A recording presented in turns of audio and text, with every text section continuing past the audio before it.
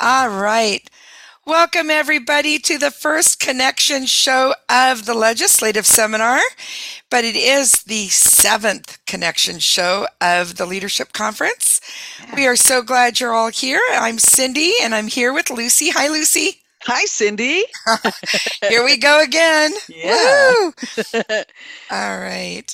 So we do have a couple of our committees here to share with us, but before we get to them, I think we should go over the mini mall stuff again.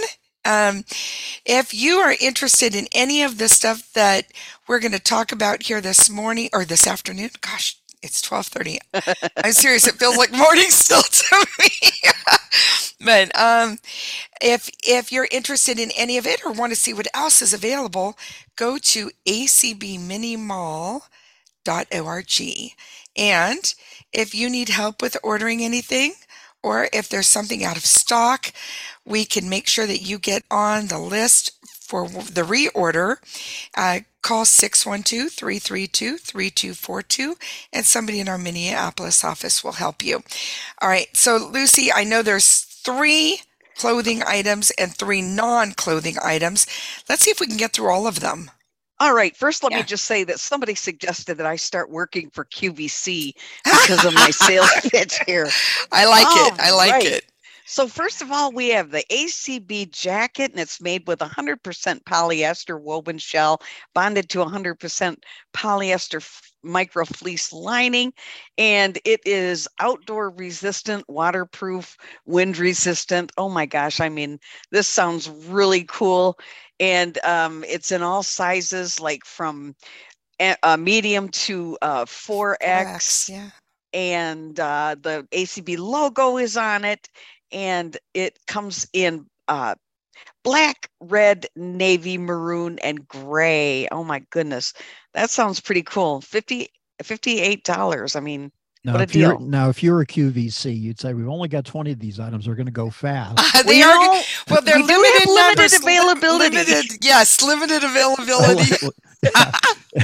There's a little countdown in the corner of the screen. Oh, there just won another one. Somebody. We're running low on those maroon. All right. All right. So next we have the ACB hooded sweatshirt. Now, this is a hoodie, and it features it's 50-50. Huh? Is this the zip up one, or no, is this the no. Okay? Oh, the hoodie, the one I want. Yeah, this is the cotton polyester blend fleece with, it sounds pretty cool. It's navy blue with the ACB logo in white embroidered on it, and it has a single pocket, and it's big enough for your hands, so that's good. And it's available sizes medium to 2XL, and that sells for $40. And next we have the ACB full zipped hoodie, and this is also 50-50 polyester cotton blend, and with the fleece cuffs and waistband ribbed and all that. And there's spandex in it, and it's navy blue with the ACB logo in white, screen printed on the left upper part of it.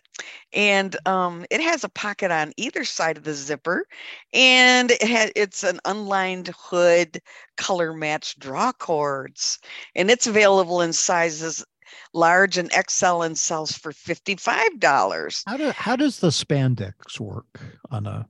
I think it just gives you a little extra stretch. A little stretch, yeah. Gotcha. Yeah. I don't think it feels any different. I think it's just so. No. Yeah. Just a little part of the blend here. All right, now we have the ACB clear drawstring bag. And this bag is 12 by 12, and it's clear, and there are drawstrings to cinch the bag closed at the top and provide availability, the ability to over the shoulder or a backpack. And the ACB logo is printed in black across the front and the bag, and the trim and the drawstring colors are available in blue or black, and it is only $6. Yeah, that's the deal of the conference, right? $6. That's amazing. Next, we have our ACB vacuum tumbler, travel tumbler, and it's perfect for hot or cold beverages. And it's like vacuum sealed, with a rubber sealer, and it's insulated. And it's very durable, double wall stainless steel, which prevents condensation, and it's insulated. And oh my God, that just sounds so cool. I want one of these. And it sells for $17. And our last item is the ACB lead safety clip. And it is a little neon light, which you can have either flashing or solid light, and it's for visibility while traveling at night. And you can put it on your belt, on your backpack, your jacket, your dog's harness, and this makes it so people can see you at night when you're out there traveling. So the ACB Mini Mall is open 24/7. www.acbminimall.org, or you can call if you need help, the Minnesota office, 612-332-3242, and anybody would help you with ordering if you need assistance. All right. Thank you so much, Lucy. Yeah. Yeah, you are the queen of advertising here. I don't know. All right. Nicely done. So let's get into some of our committees. Today with us, we've got Leslie and Pam. So Leslie, we're going to let you go first because I know you'll get us all hyped up, and I need to be hyped up. That's what I need. Good afternoon, ladies. Good afternoon. Tell us, what are you here to talk about? Which hat? I have my auction hat on today. Yay. And Lucy, you're doing a fabulous job. You've sold me on 2 items. I'm going to call. Oh, good. You sold me. I think you could work for QVC. I want to know which items are you interested in? It's a secret. Oh, man. It's a secret. I'm going for that. And maybe there's a surprise for Cindy Hollis. I want that hoodie. And, they'll be in the appetizer auction. So I'm here to talk about the auction. It's coming up soon. Yay. So the deadline for descriptions and pictures is May 1st. So that's May 1st, 2023. The committee is going to be calling the affiliates and vendors and pestering everybody. So have your phones on. They're going to be ringing, linging. Is linging a word? I like it. It is in the Spoon household. Okay, all right. We like. Now that's another one that's going to be an interesting translation. I'm sorry. I totally forgot. I am so It's okay. sorry. They're saying lingy anyway. They're good. They're all right. Sorry. Yes. I live in the South, Rick. What can I say? No. I'm just. I've been listening to the translators, and they're hysterical. We say something funny. Sometimes I can't help but laugh. That's good. That's good. I'm We want there to be a little. I'm trying to get Lucy to laugh. So ringy, lingy. There you go. Okay, so your phones will be ringing from all the auction committee members and myself and whoever else. So when we call you, just say yes. You're going to donate. That's the way to go. We want the 3-letter word. Yes, that's right. Yes. So we are starting to pester people. We're getting items, and it's so exciting. I keep looking at my list every day. I'm so excited, so humbled. I have to be serious now. This really does humble me, guys, because this auction is so near and dear to my heart. Cindy Hollis and Brenda Dillon and Jeff Tom started this. You were not Cindy Hollis then, but we'll call you Cindy Hollis now. Thank you. And it was so cool that you guys took me under your wing. So this auction is so near and dear to my heart. We have a good start right now of items. So thank you. I can't say that enough to the vendors, to the donors, to the affiliates. Without you guys, we would not have this ACB auction. Both auctions go to different events, different programs. Like Dan has said all through the weekend, if you love your programs, you love community, you love ADP, you love advocacy, you love everything. Show your love for ACB. That's what all of the the proceeds for all these auctions go towards is all of these wonderful programs. So think about that when we call you and say, yes, you want to donate. So May 1st is the deadline for descriptions and pictures. And that's May Day. May Day. Yeah. May Day. May Day. Yeah. Uh-huh. And then we are having an appetizer auction again, Wet Your Noodle appetizer auction. I think I'm going to name it that this year, since it's stayed in my brain. Yes, it's in your noodle. It's in my noodle. So Wet Your Noodle appetizer auction, June 15, 1-5, June 16, 1-6. You can email me, call Dan. We take all your calls, even on our walks and everything. So we love for everybody to start bidding, and it's so much fun. And we put everything out on the leadership list and conversation. So everybody will see the bids, and you can outbid your favorite friend or neighbor, like or Lucy, your community member. Yeah, like Lucy. Yeah. And then the main event happens on June 17th, 1-7, Saturday night. That's the beginning I of better mark my calendar auction. for that. Yeah. Yes. June 1-7. We have the 4 auctioneers, the 4 famous auctioneers, and the 4 famous describers. It's going to be a lot of fun, guys. Even if you don't bid and you just want to tune in on your favorite Echo device or your phone or whatever you got, whatever your techie device you got, it is a lot of fun just to listen. Is. It's entertaining. It's very entertaining. So it's a lot of fun. Thank you, Cindy and Lucy, for having me on to talk about the auction. I have a question. Okay. How long has the auction been going on for? 17 years this year. Wow. Yeah. This is our 17th. Oh this my is our gosh. 17th.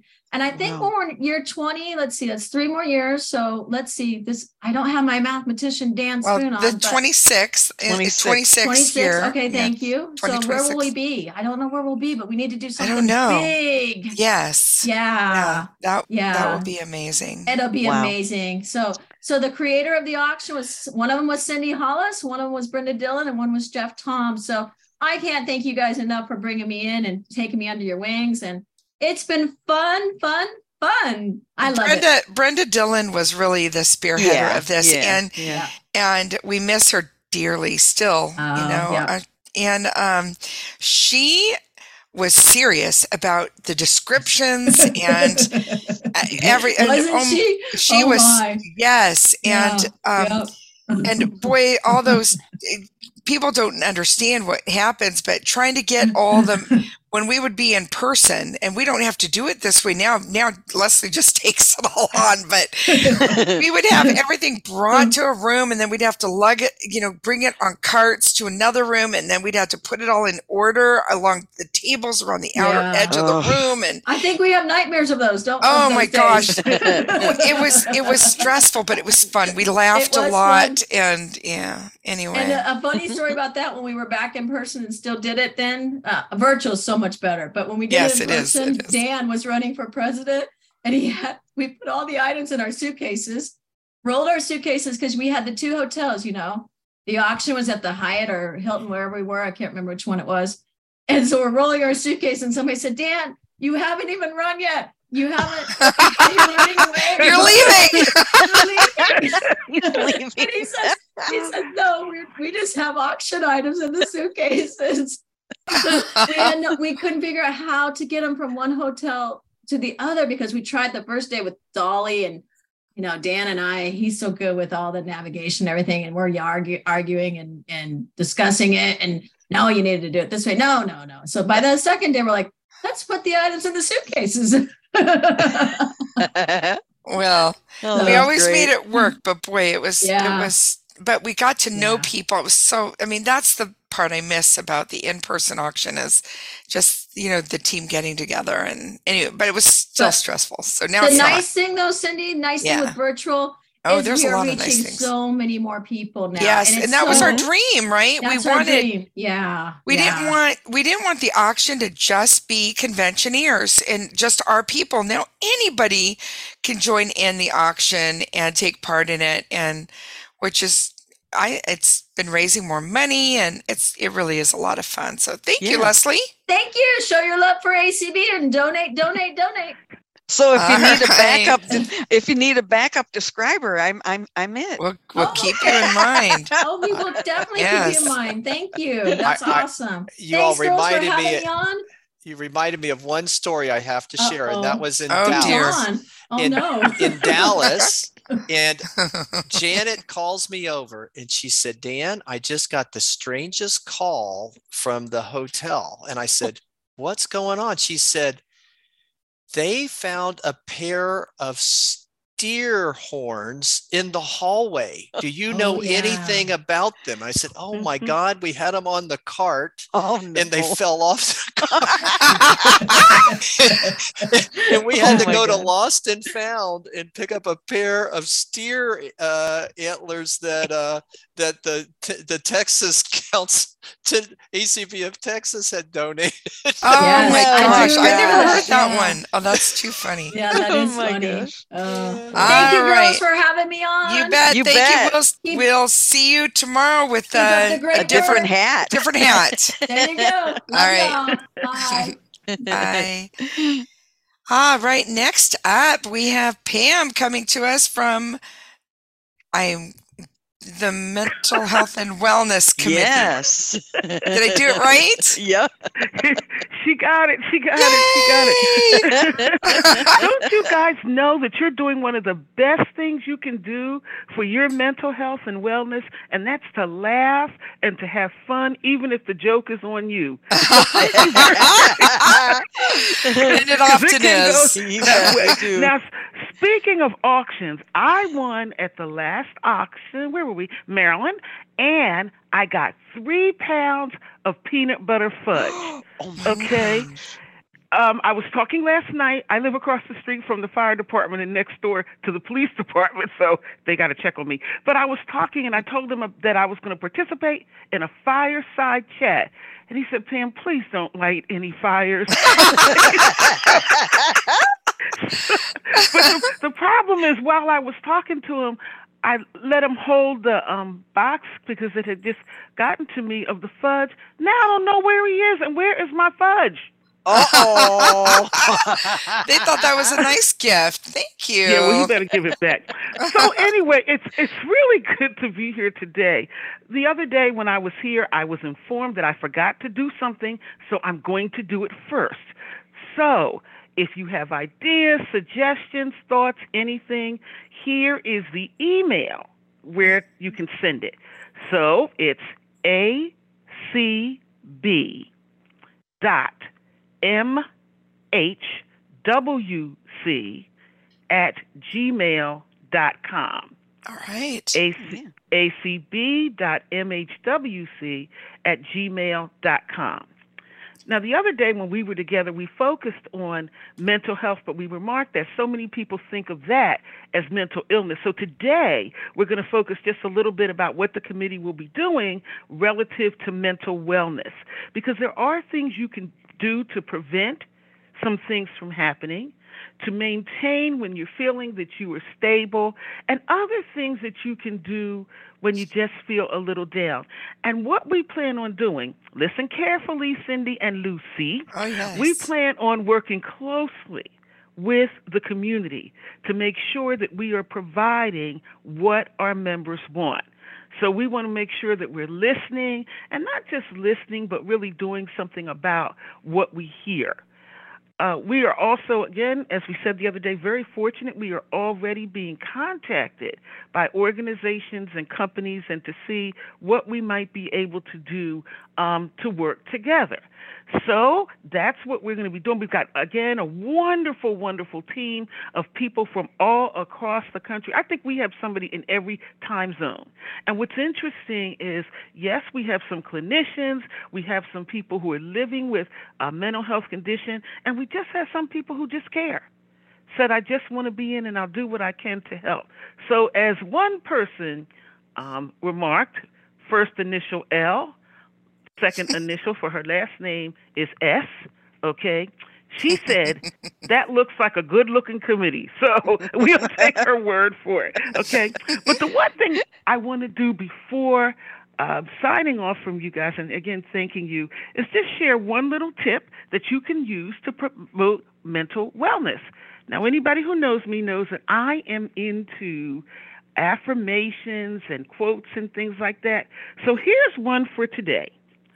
Promise me that you'll always remember you're braver than you believe and stronger than you seem and smarter than you think. Guess who that comes from? Christopher Robin from Winnie the Pooh. I love it. Wow. I love it. Oh, that's great. Can you say it one more time? Sure. Promise me you'll always remember you're braver than you believe and stronger than you seem and smarter than you think. Wow.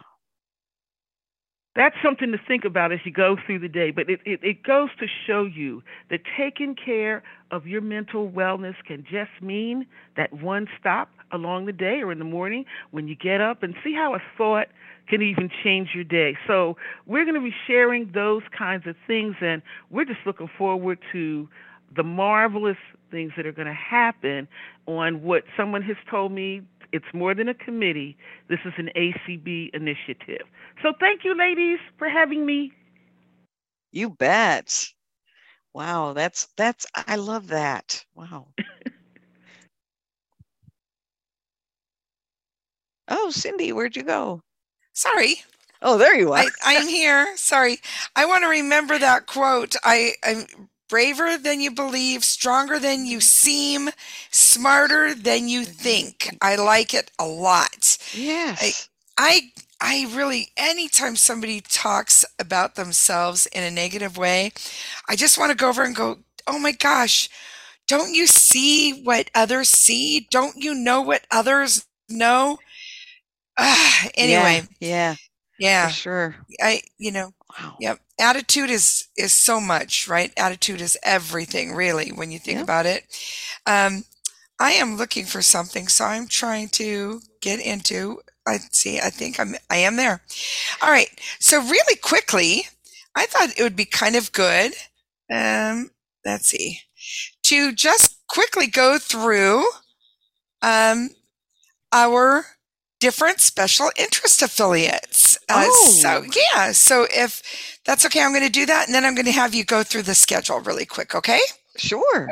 All right. So these are our special interest affiliates, and you can find this list up on our website at acb.org. Click on affiliates, and you'll see your state affiliates and your special interest affiliates. And we are in membership time, so this is the time to join. And any of these affiliates would love to have you be a part of what they are doing. And special interest affiliates are just that. They have an interest, that common interest for their members to share in. So Alliance on Aging and Vision Loss, American Association of Blind Teachers. I'm going just by the letters, so I'm hoping I'm not messing this up.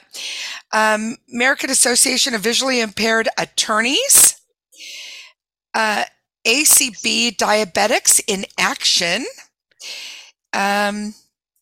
ACB Families, ACB Government Employees, ACB Lions, ACB Next Generation, ACB Radio Amateurs, ACB Students, Blind Information Technology Specialists, Blind Pride International, Braille Revival League, Council of Citizens with Low Vision International, Friends in Art, Guide Dog Users Incorporated, Independent Visually Impaired Entrepreneurs, say that 3 times fast, Library Users of America, Randolph Shepherd Vendors of America, and Visually Impaired Veterans of America.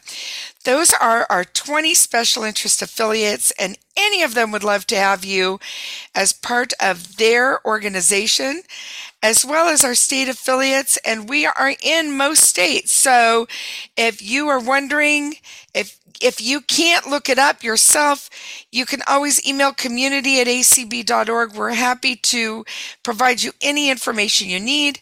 Or you can always call our Minneapolis office at 612-332-3242, and they can assist you joining or connecting you with the right people. All right. Lucy, do you mind going over the schedule for today? I would love it. Thank you. Right. So for day one of our legislative seminar at 1 p.m., opening remarks and welcoming by President Spoon. And at 1:15 p.m., introducing the 2023 legislative imperatives and special guest speaker. Wow, that'll be cool. 2 p.m., deaf-blind advocacy. And that's going to be by Kim Charlson, ACB immediate past president, as well as some other people that she'll be having with her. And at 2:45 p.m., you get to hear from Cindy and I again with our next Connection show. At 3 p.m., we have self-advocacy for older Americans with vision loss. That's me. Anicio Correa, Vision Services for the Blind and Visually Impaired in Palm Coast, Florida. And also Jeff Tom. That'll be good. At 3:45 p.m., accessible at-home testing. Dr. Jill Heemskirk, National Institutes of Health, Washington, D.C., and also President Spoon. Then at 3:45 p.m., with Cindy and I again with our next Connection show. Oh dear, let's see here. Oh dear, my Braille display jumped on me. Okay, let's see here. Oh my gosh, 4:45, I'm sorry, was our Connection show. Yep. Sorry about that. 5 p.m. we have, man, I'm sorry. That's okay. That's all right. Accessible Health and Wellness with Tom Tobin, ACB Diabetics in Action President, and Connie Sims, ACB board member of, so that'll be great. Then, oh my gosh, I don't know what's wrong with my Braille display here. I don't understand this, but let's see. Sorry, gosh. It's okay. Well, you're looking for the next one. I'll just say that I'm excited to announce that we are also streaming this event in Clubhouse today and tomorrow. So hopefully we'll find new people to find us. And if you have stumbled into Clubhouse, this is our legislative seminar for the American Council of the Blind. And we are glad to have everybody listening on ACB Media, and as well as in Clubhouse and or here in Zoom. So did you find your spot there, Lucy? Yeah, actually, that is our last event of the day. That's going to be for an hour. So, all right. That's a good reason why you couldn't find anything else, right? All right. So this is exciting. Lots going on, and it goes for 2 days of this legislative seminar. And man, oh man, it is packed with so much. I will be listening, not at the computer, because I'm finding I just need to keep moving. Yeah, I know. It's I do the same thing. I've got to get up and do stuff. Yeah. Yep. It's the get up and get moving. They've gotten us. We know it's got to be more than our lips and our fingers. Yeah, unfortunately. Right?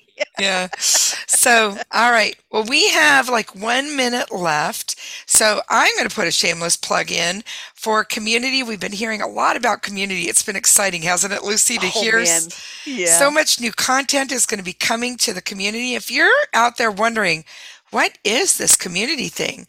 Well, if you've not found us yet, you've missed 12,000 events so far, but that's okay. You can jump in anytime. We'd love to have you. If you're not receiving our daily schedule in your inbox, drop an email to community@acb.org. You will receive an email each night for the next day's schedule. And we always include other information in that email, but it's typically just that email each day. So you're not getting, it's not a conversation list and you're not getting a lot bombarded. So you can also call 800-424-8666 and follow the prompts to listen to the schedule pre-recorded. It is not, though, updated as things do change throughout the week. You may miss something on that, but we do send out all updated information to the email list. So we would love to have you. Thank you, Lucy. I'll see you back here in a little while. And I think we get to turn this over to Dan to kick things off for the legislative seminar. Hi, Dan. Hey, Dan. Hey, Cindy. Hey, Lucy. How are you guys doing? Good. I think we need Joel to come on tomorrow maybe and do a little audio description of each of you all. Oh, so be everybody quiet. knows what you... No. This is Dan Spoon, a white, clean-shaven, middle-aged man. Well, at least he had you middle-aged. I wasn't old. Balding with white hair on my temples, wearing a red sports shirt. So yes, and well, there you go, and you've got that memorized. So I've heard it 6 times over the last. Isn't that nice to know what you look like? Yes. And I'm Lucy, a young, beautiful woman, brown hair, and no gray. I'm a young middle-aged. If you're middle-aged, I can be middle-aged. I'm a young middle-aged woman with all gray hair. So I've gone gray, stopped coloring it because my daughters told me it's beautiful. So I'm going with it, and it's curly. All right. Oh, that'd be great. Yeah. Wow. Well, all right. Thank you all so much. Bye, you guys. Goodbye. Let's get started. A little bit. All right. Welcome, everybody, to day 3 of our virtual DC Leadership Conference. Day 3 and day 4 will concentrate on our legislative seminar. That will be hosted by Clark Rockfull, our ACB Advocacy and Governmental Affairs Director, and Swatha Nandakumar, our ACB Advocacy Specialist. Before we get started and introduce Clark and Swatha, though, just wanted to remind everybody of a few things. First, Gabriel, are we looking good with our interpreters for our Spanish language today? So wanted to make sure we're good to go. Yeah, we're good. Good to go. Okay, very good. We're good and functioning. Thank you all so much to our translators for all of their... Yes, everything going great. Todo está yendo bien. And Gabriel, would you like to just say hello and thank you to our interpreters again, just so everybody knows who's behind the scenes? Lucy Arguijo. All right, Lucy's up first for us today. And who will be our other 2 interpreters later on in the day? And then we have Daniel Gratterall and Joanny Orozco. Well, thank you, Gabriel. Thank you, interpreters. We really are appreciating the opportunity to offer this event in both English and Spanish. Again, for those wishing to listen on ACB Media, ACB Media 6 will be in English and ACB Media 7 will be in Spanish. Again, if you go back and forth between the 2 channels and you do see that your language is not changing, please take a moment and unplug your A-Lady device. Give it about 30 seconds to clear out the buffer, and then go ahead and replug, and you should be in good shape. Also wanted to remind everybody that this is a wonderful opportunity for you to give to the American Council of the Blind. If you've enjoyed what you've seen over the last 2 days, where we've highlighted so many of our key programs and services, our committees, and our members that are just doing amazing work for the American Council of the Blind, as well as our ACB staff, and you'd like to say, how can I give to such a wonderful organization? It's so easy.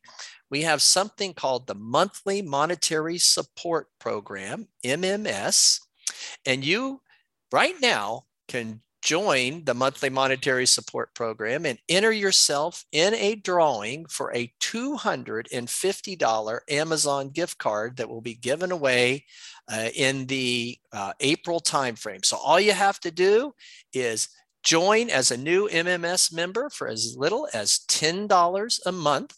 You can split up to 50% of that monthly pledge to a special interest or state affiliate of your choice, as well as going to ACB.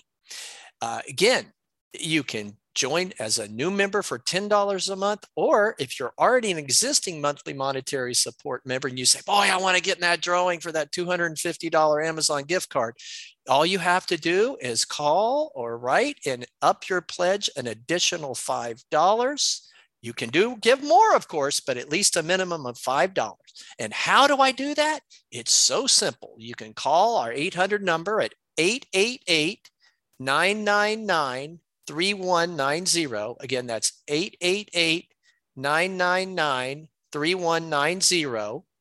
Or you can write an email to askacbmms@gmail.com. That's askacbmms@gmail.com.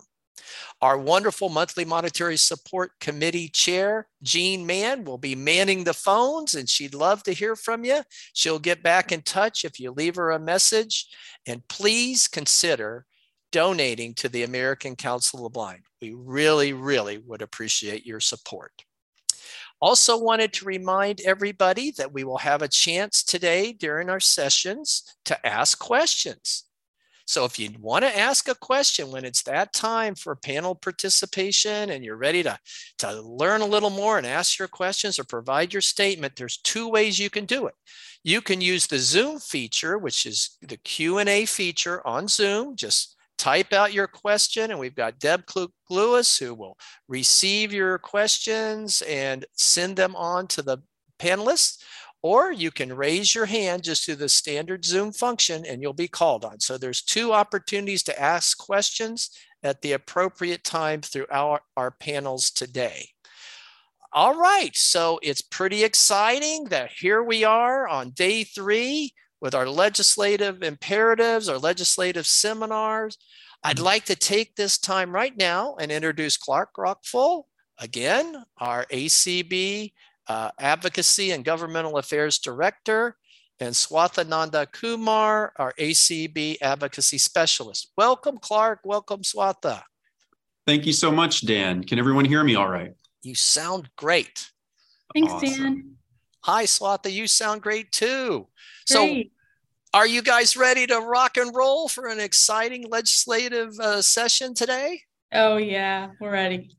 Absolutely. And much like the overview that Dan just gave, we certainly could not do this without the amazing team, both the volunteers and staff involved with membership services at the American Council of the Blind, the ACB community, as well as ACB Media and the Spanish language subcommittee of the Multicultural Affairs Committee. So thank you to everyone who's doing the dirty work behind the scenes so that we can bring you all this legislative seminar, excuse me.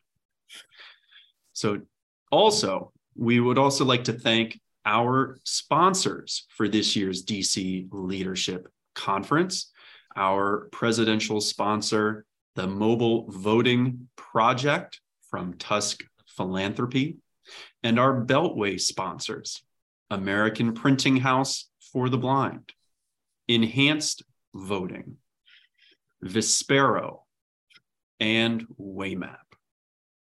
So as Dan mentioned, hi everyone, I'm Clark Rockfull, the Director of Advocacy and Governmental Affairs, and I am joined by my colleague. I am Swatha Nanda Kumar. I am ACB's Advocacy and Outreach Specialist. And this kicks off our 2-day virtual legislative seminar, which will be followed by our in-person DC Leadership Conference.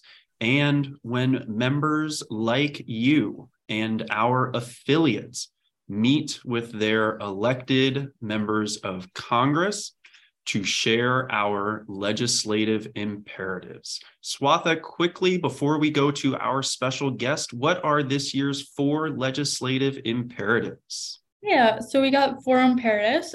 They're all repeats from last year. Exercise and Fitness for All Act, the Medical Device Non-Visual Accessibility Act,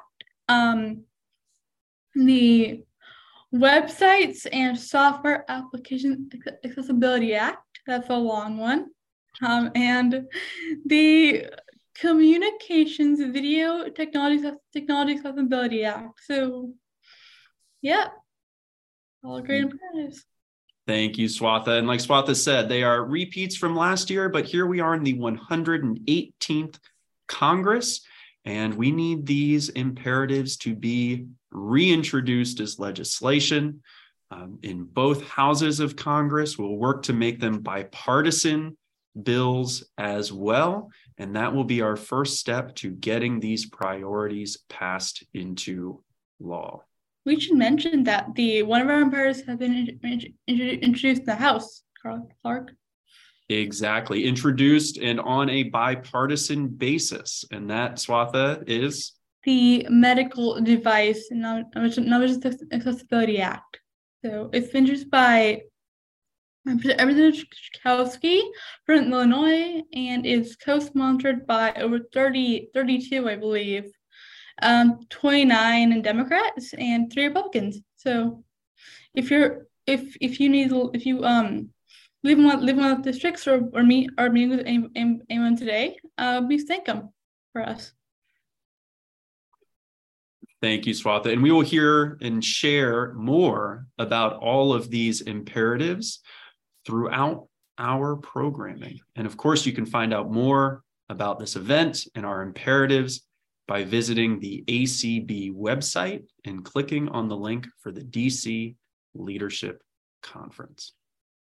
Well, Swatha, we have a very special guest joining us here today, someone who is an ally of ACB in the disability community, and someone that we hope will be able to help us champion these imperatives as well.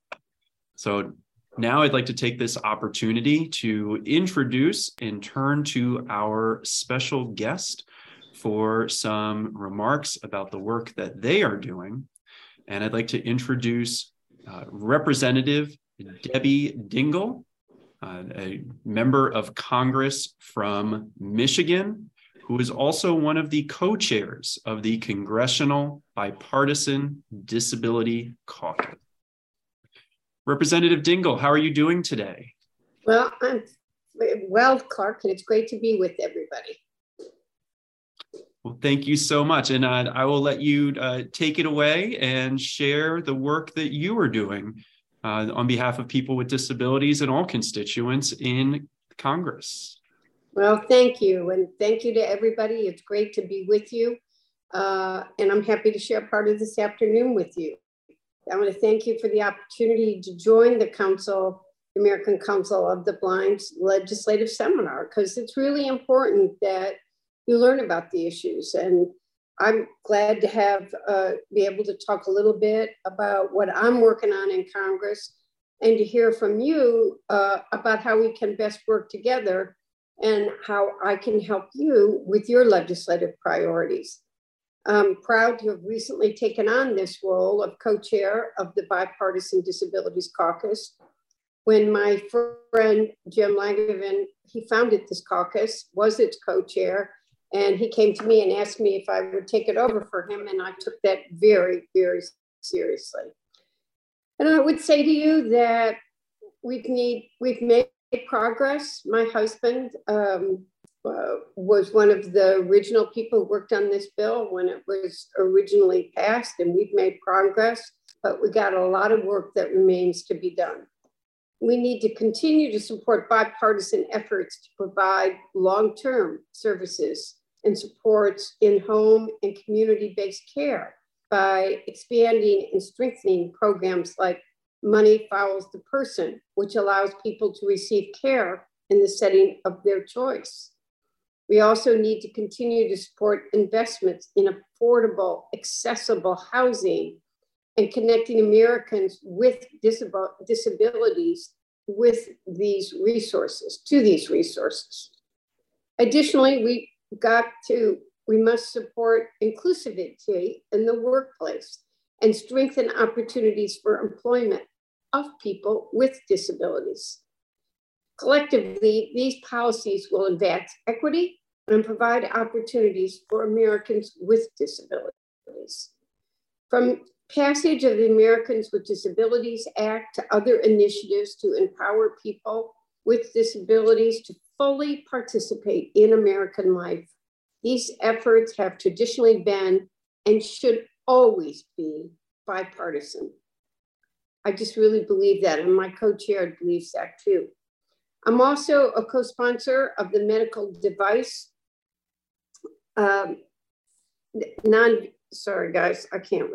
Non-Visual Accessibility Act, because we cannot allow people who are blind or have low vision to be excluded from a full, happy, and independent life due to inaccessible medical technologies. While home-based medical devices or home-use medical devices are becoming more prevalent, they're less accessible to blind Americans, and that's not okay. So much of our new technology requires interacting with user interfaces that aren't accessible to blind or low vision individuals. The Medical Device Non-Visual Accessibility Act will establish non-visual accessibility standards for these devices so that individuals who are blind or have low vision can enjoy the same services with the same privacy independence and use and case use as individuals without vision impairments. Home and community-based service care issues are a major priority for me, and they're personal for me as well, because I was fortunate to have my husband, John, who I loved with my whole heart and soul, who at the end had a very difficult time walking, but he received care at home until the day that he died. But that experience revealed, and I was very blessed that his brain was always there, but I needed to have help at the end.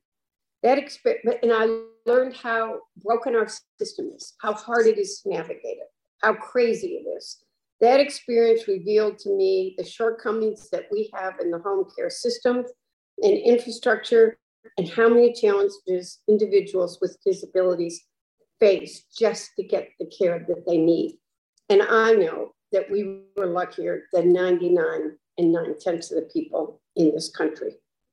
We know that a majority of people would prefer to receive care in the home, in their own homes, or a community-based setting. And the Medical Device Non-Visual Accessibility Act will make that possible for more people. Americans who live with vision loss, visual impairment, low vision, and blindness deserve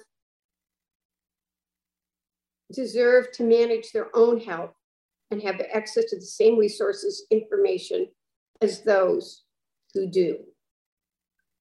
Not only is it the right thing to do, but we have no excuse not to be adding accessibility components to devices. It's not expensive, and it's already done in many items. It's common sense that essential medical devices should have the same or better accessibility features as our iPhones. And I will always fight to protect, expand, and strengthen Medicare, which has proven to be one of the most successful programs in American history. The reality, in 1945, my father-in-law, John Dingell Sr., introduced the first universal health care bill. And in Congress, my husband, John Dingell, introduced it every year starting in 1955. It took 45 to 65 to get Medicare. Since then, we've seen CHIPS and the Affordable Care Act and other bills. We need to make sure that all of you have access to the care that you need and that you can afford it. Because they recognize then that every American's got the right to quality, affordable health care. It is something I believe I'm here for at this time, and it's something I'm never going to stop fighting for. And quite frankly, that includes vision care. It is something that I feel very, very strongly about. Your perspectives guide my work in Congress. I look forward to our conversation today and to continuing to work with you and advocating for your priorities. Thank you. Representative Dingell, thank you so much. Just a big thank you from the American Council of the Blind and our partners for your support and your bipartisan co-chairs support of the Medical Device Non-Visual Accessibility Act.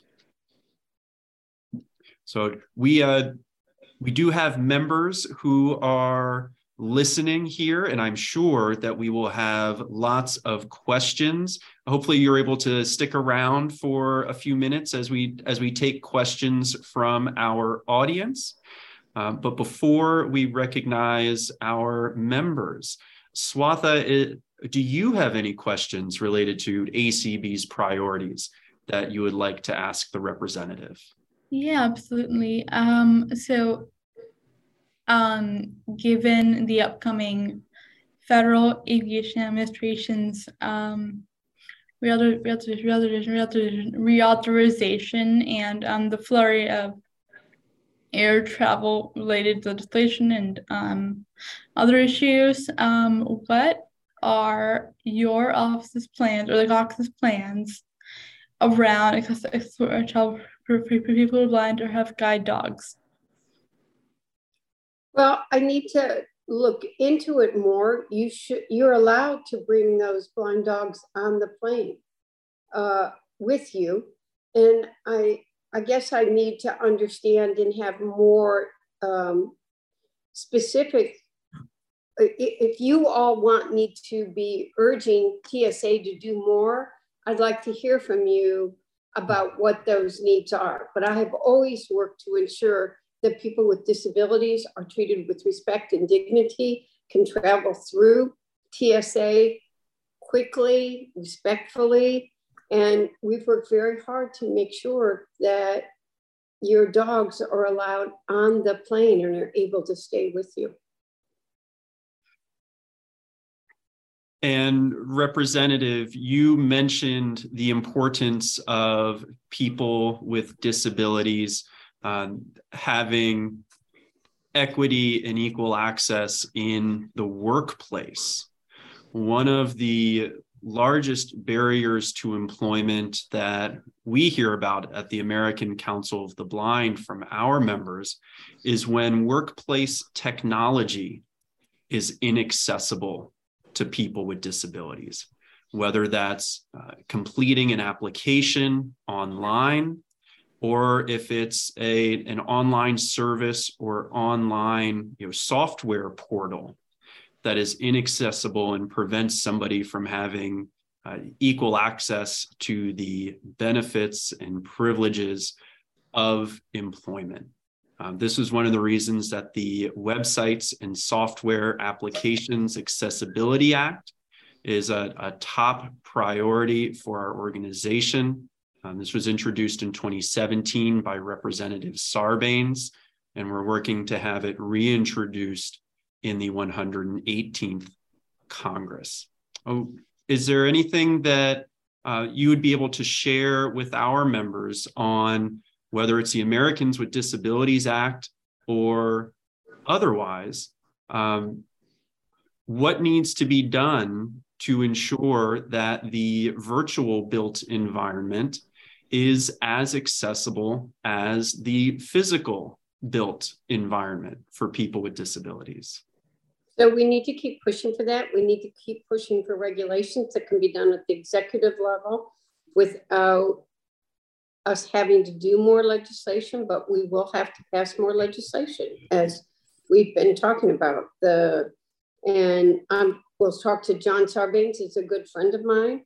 He is the one that's going to reintroduce this legislation. We need to try to get through E&C. And we need to, quite frankly, in the House, we're not going to get bills through without Republicans supporting us. So for those of you that have relationships with Republican members of Congress, I urge you to talk to them about it. And we're going to keep pushing to try to get these kinds of things done, because we need to sensitize people. They don't even think about these issues. And we do need to make sure that you have equal access. So we will keep fighting, hoping that we're going to get this done, and workplaces are going to do it. We have some workplaces that are more empathetic and more aware of it, and we have some that aren't, and we've got to push to educate everybody. Thank you, Representative. And Swatha, do you have one more question before we open it up to audience Q&A? Yeah. So given Clark's the whole employment issue, one of the other barriers we find from regarding access to employment and workplace accommodations is just transit, being able to get there, or being able to take transit to a workplace or to a job interview. So given that there's a lot of lots of activity on autonomous vehicles, and given that autonomous vehicles are that they do represent a great opening of doors for blind low vision individuals, what sort of plans, or what can we do to make sure that these or what plans do you have in this regard to make sure EVs are accessible to blind folks, and that they're equitably used and what's the other? So I'm the leader of autonomous vehicle legislation in the Congress, and have made it very clear that we're going to get behind other countries. I would, by the way, not everybody trusts autonomous vehicles. I would say to my husband, this would give you the freedoms and independence he wanted, because he wanted to be able to drive. And I wouldn't let him drive because I feared for he's not here for me to give him a hard time, but autonomous vehicles are the vehicles of the future, and we cannot get behind China and other countries. So I have been working very hard with all the stakeholders of trying to get legislation that everybody will sign off on. Kathy McMorris Rogers, who is the Republican chair of Energy and Commerce Committee, said to me, I want to get this bill done with you. Bob Latta, another Republican. I got autonomous vehicle legislation through the House unanimously 4 years ago. And we've got to get it done because of what it does mean for not just people like you, but for seniors, for people with disabilities, people who can't drive. It gives you freedom. It gives you the ability to go where you want to go. And it is the technology of the future. It is one of the things that I'm totally devoted to getting done this year. And I'm hoping we can get it done in a bipartisan way. We have to get it done because we're not going to get through the House if it's not bipartisan. Thank you. Thank you, Representative. And now I'd like to turn to our Zoom host to share how folks may be recognized if they have a question for the representative. All right, if you have a question, go ahead. And if you're on a phone, I believe it is *9 to raise your hand. On an iPhone, I haven't given these in a while. So on an iPhone, it's on, I actually don't remember where it is on the iPhone. We usually play a recording to cover this. And on a computer, it's Alt-Y to raise your hand. And we do have a few hands already. Are you ready to start taking notes? Yes, please. I am, and I do apologize. I've got a 1:30, so I want to take as many as I can in a short period of time. Okay, first up, we have a phone number that is 215-7 ending in 735. There we go. This is Ray Campbell, but I'm in on my phone today. Representative Dingell, first of all, thank you for agreeing to be a co-sponsor of the Medical Device Non-Visual Accessibility Act. We certainly appreciate it. I'm your neighbor from the Southwest in Illinois, and here's my question.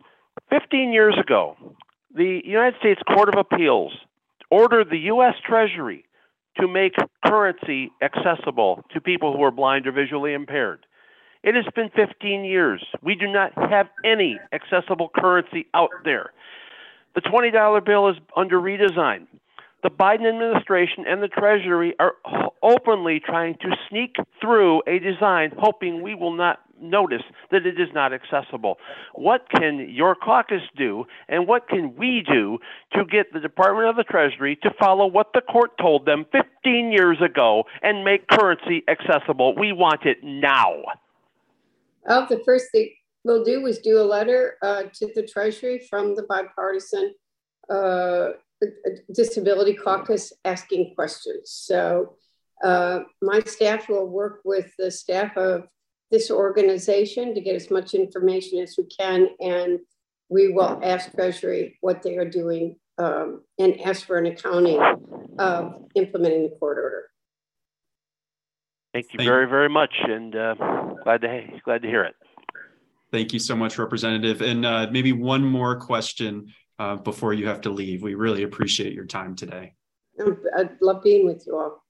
All right, do we have any questions from the chat? Because that's another way you can ask questions is through chat. Okay, barring that, we will say hi from Doug. Good afternoon, Representative Dingell and Clark and Swatha. My question comes, I'm the president of the special interest affiliate called the Alliance on Aging and Vision Loss.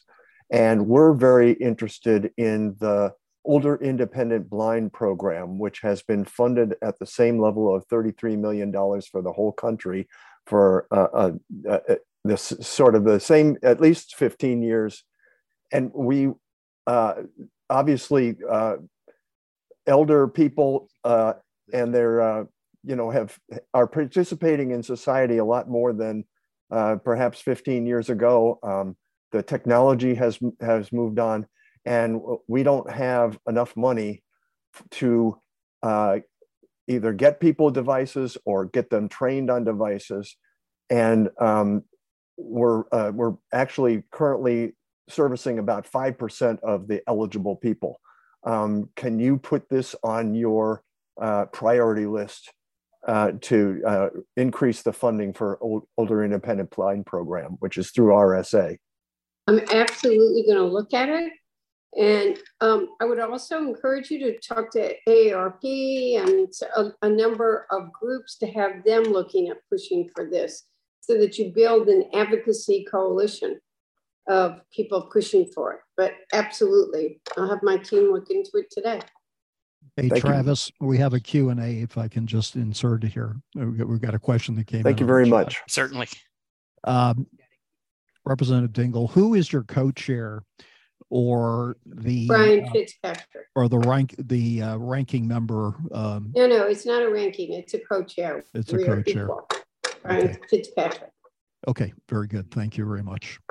And again, Representative Dingell, thank you so much for your time here today to spend it with the American Council of the Blind and our nationwide membership. We hope that you have an opportunity to meet with our state affiliate from Michigan, the Michigan Council of the Blind and Visually Impaired, in the coming weeks. I look forward to it. Thank you, both of you. Thank you, everybody. It's great to be with everybody. Clark and Swatha, thank you. But everybody, it's been nice to spend part of my Monday with all of you. Thank you. And we look forward to continued collaboration with you, your staff, and the caucus. I look forward to it. Thank you.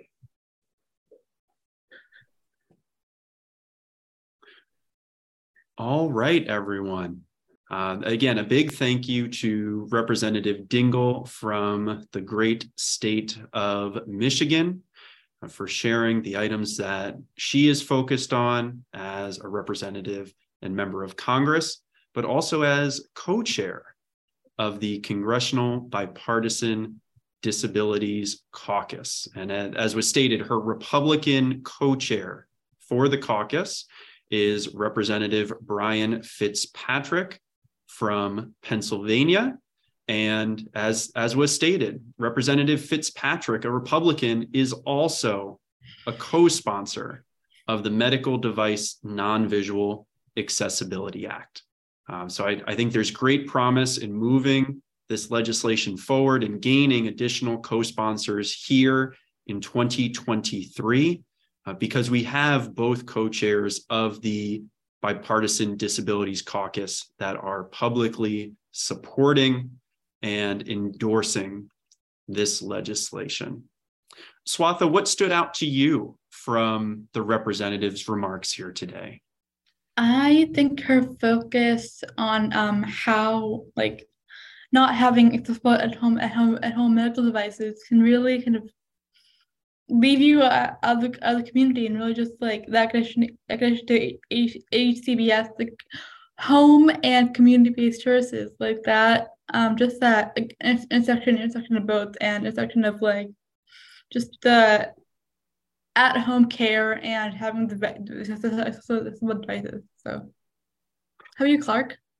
Yeah, I agree with you 100% there. And I'm glad that Doug Powell, president of the Alliance on Aging and Vision Loss, was able to bring up the older individuals with blindness program as well. The other highlight for me, and I'm sure I'll owe him a cold, tasty beverage at the in-person leadership conference, was the plug by Ray Campbell from Illinois about accessible currency. So we will definitely follow up with the representative's office to get a letter to the Treasury and asking them specific questions regarding when our currency will be made accessible and how they will ensure that our currency is made accessible once redesigned. All right, so we mentioned our 4 legislative imperatives. Right now, we'd like to take the opportunity, if you were unable to attend the community events where Swatha and I went over the legislative imperatives, no need to worry. We have one of the overviews for the Website and Software Applications Accessibility Act that we would like to play here now. And we will be providing an overview of the Websites and Software Application Accessibility Act.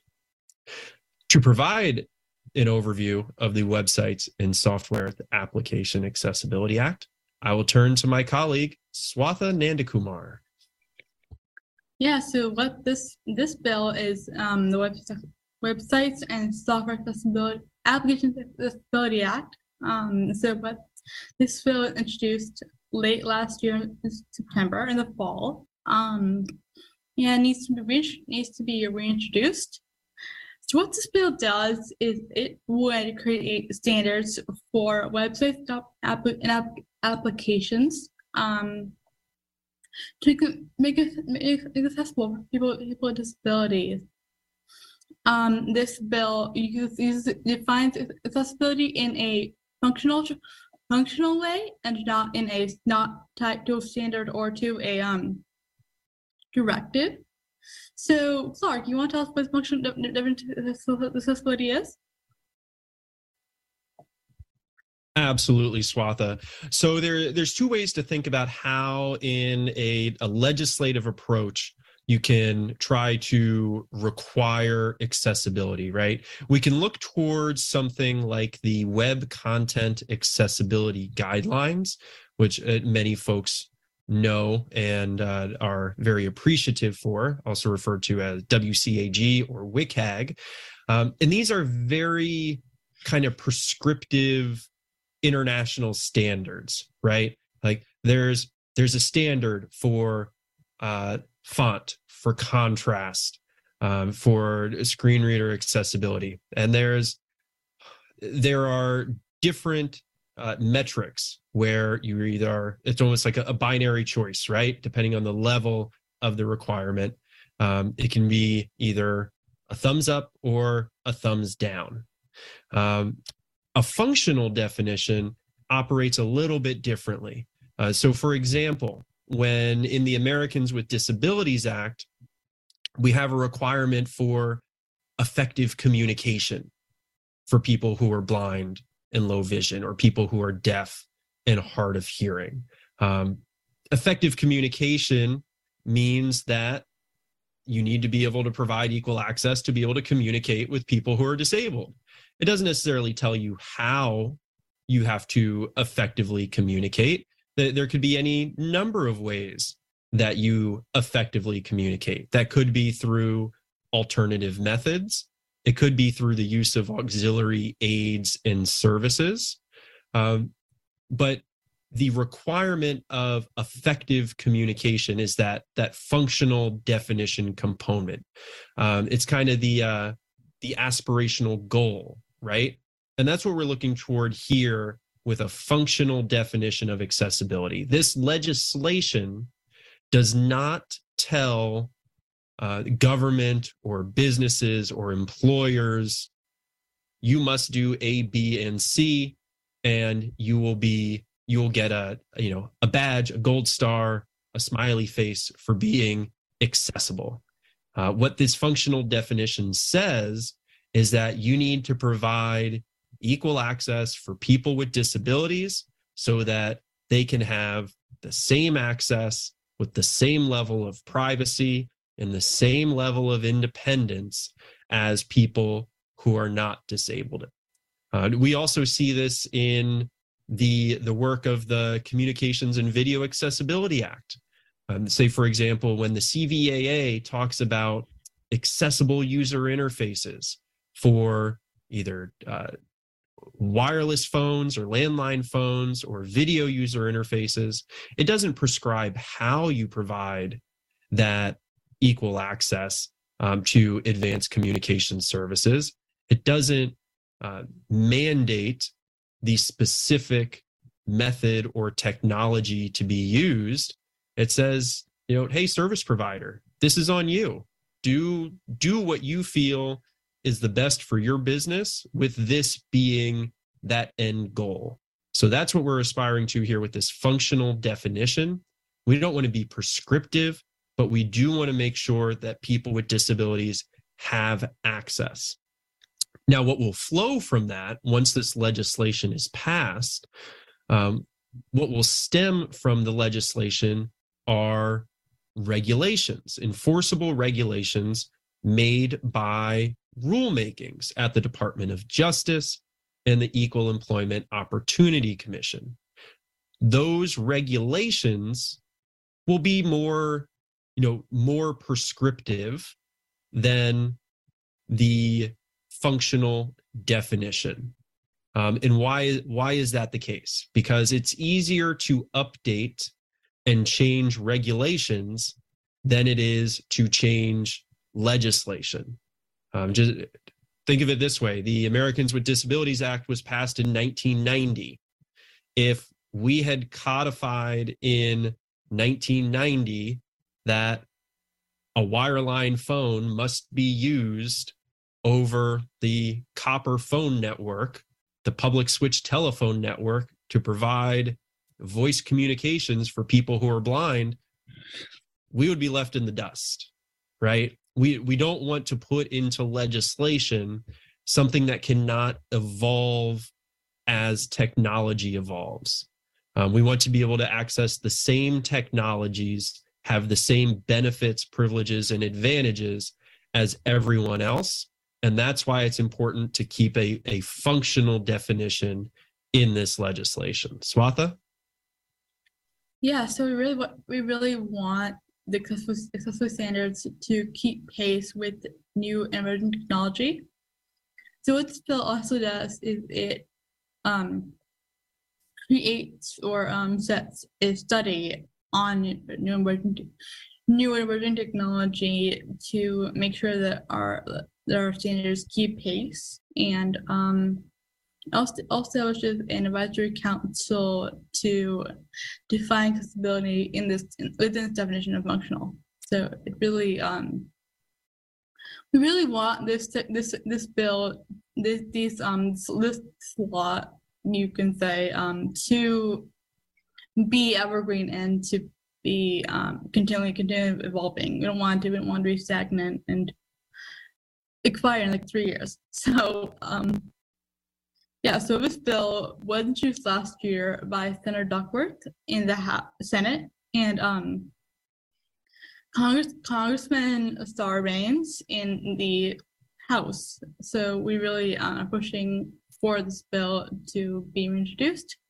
by offices, and we do ask that you all talk to your members of Congress about this issue and about the importance of this bill. So, Clark, do you want to talk about more about advocacy? Absolutely, Swatha. Thank you. So, why is this bill important, and why now? Right? Websites and applications have been around for quite a while. Honestly, it's something that should have been done many years ago. It's something that ACB, our partners at AFB and AER and other organizations tried to do for the blind and low vision community back in 2010, when there were conversations about amending and modernizing the Americans with Disabilities Act, the ADA Amendments Act. As time has progressed, and certainly as we noticed throughout the COVID-19 pandemic, many more things are shifting online. If we just think about the past 2 years, let's see, in ACB, there's this little thing called the ACB community that went from holding 1 or 2 Zoom calls a month to now holding over 100 per week. Telehealth, being able to have virtual doctor's appointments, has exploded in popularity.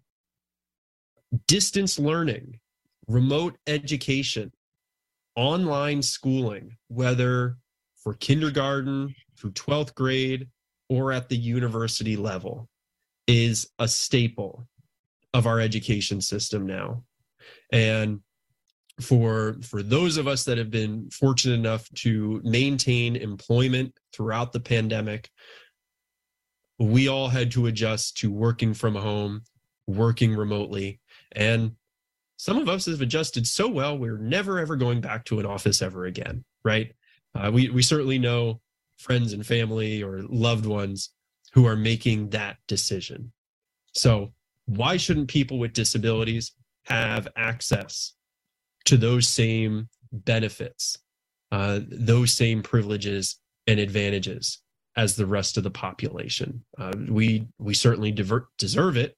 It's certainly our right to have equal access to whether it's government services or the services and benefits or the tools and resources we need to do our job through our employer, to take part in education, healthcare, heck, entertainment, civic engagement, whatever it is. So many aspects of our lives are just as, if not more, readily available online than they have been ever before. And Swatha, we're not even factoring in transportation yet, right? Just like how difficult is it to be fully engaged in the real physical world for many of our members. So the virtual built environment offers unparalleled access when it is designed to be accessible from the start. So why do we think legislation, why do we think advocacy in this space is necessary?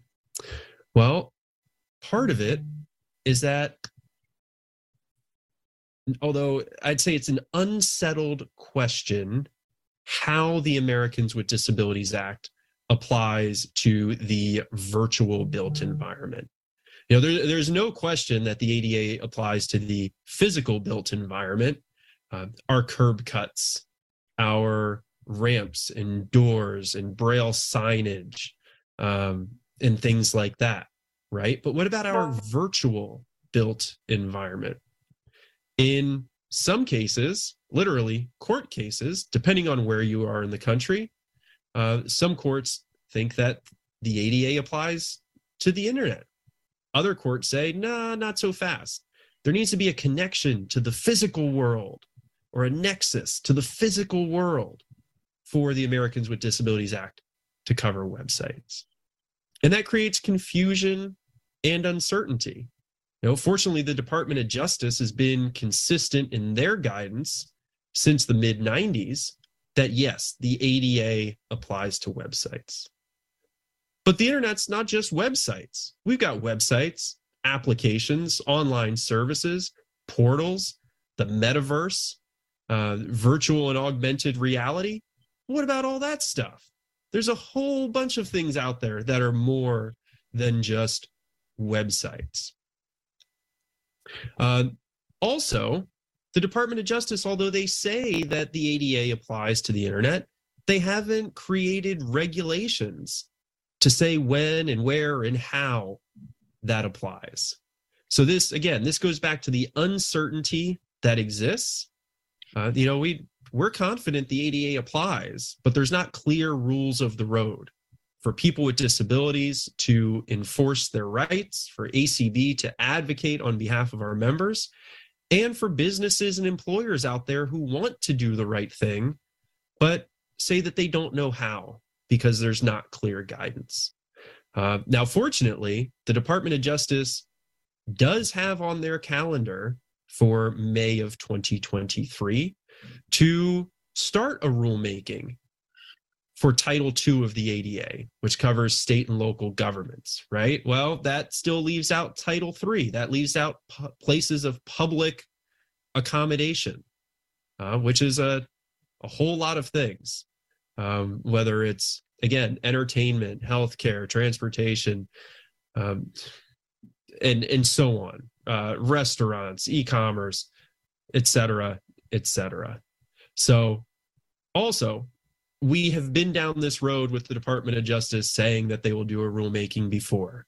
They said that in 2010. That continued through 2015. President Obama's administration ended. President Trump's administration began with a new president. You get new priorities, and that rulemaking was never completed. So here we are with a new rulemaking starting. That needs to be completed by the end of 2024. And that'll provide some clarity, but Title III still remains.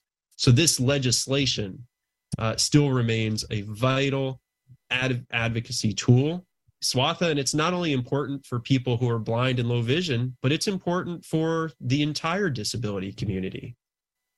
Yes. So this there have been many instances for other disabilities, not just blindness, that kind of access barriers. Like if you need captioning for a video or a sound interpretation, you might not use interpretation, just captioning. The video players or in your websites that might not support it. There's no standards that, or clear standards that cover that. If you use a switch, like for dexterity, for to use computer, that doesn't always work with websites as they're built now. So what this bill is trying to do is trying to encompass and include all people who have disabilities, not just the blind and low vision community. And this issue is really important to the community, and we are really united again in that's something that needs to change. So thank you, Clark. Exactly, and for those reasons, there are more than 100 organizations, national, state, and local, from the blindness, the physical disability, the speech, cognitive, mobility and dexterity communities, who are all the sensory disability communities, who are all supporting this legislation along with the American Council of the Blind. So as you work with your state affiliates to schedule meetings with your members of Congress, your representatives, and your U.S. senators, encourage them to support and co-sponsor the Websites and Software Applications Accessibility Act.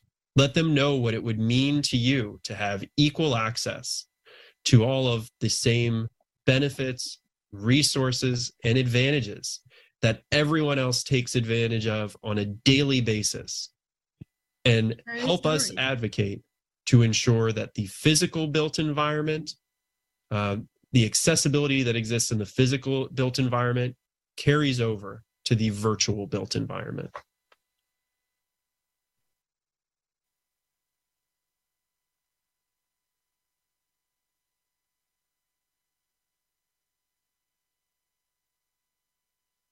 And I believe that's the end of our overview of the Websites and Software Applications.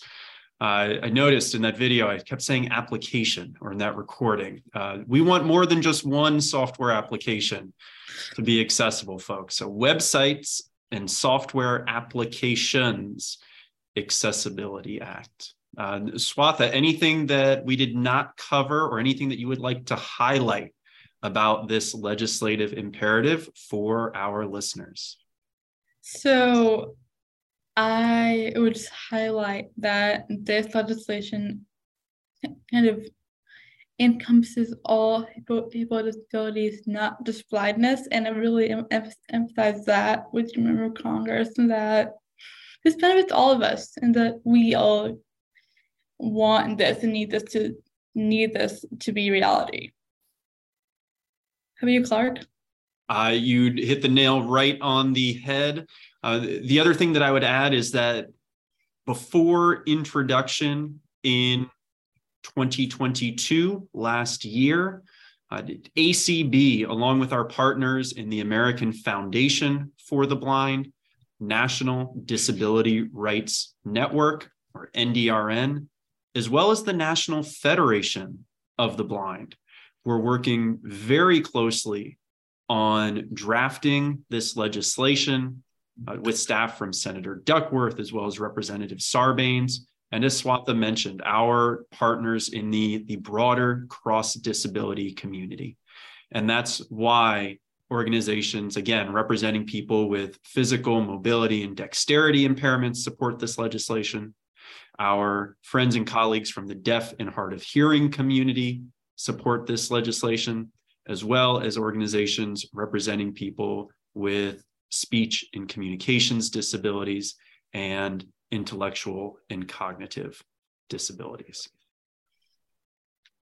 And as we approach the end of this opening segment, just to remind folks, that is only one of our 4 legislative imperatives. So we will have overviews on all 4 of our legislative imperatives throughout our programming today and tomorrow.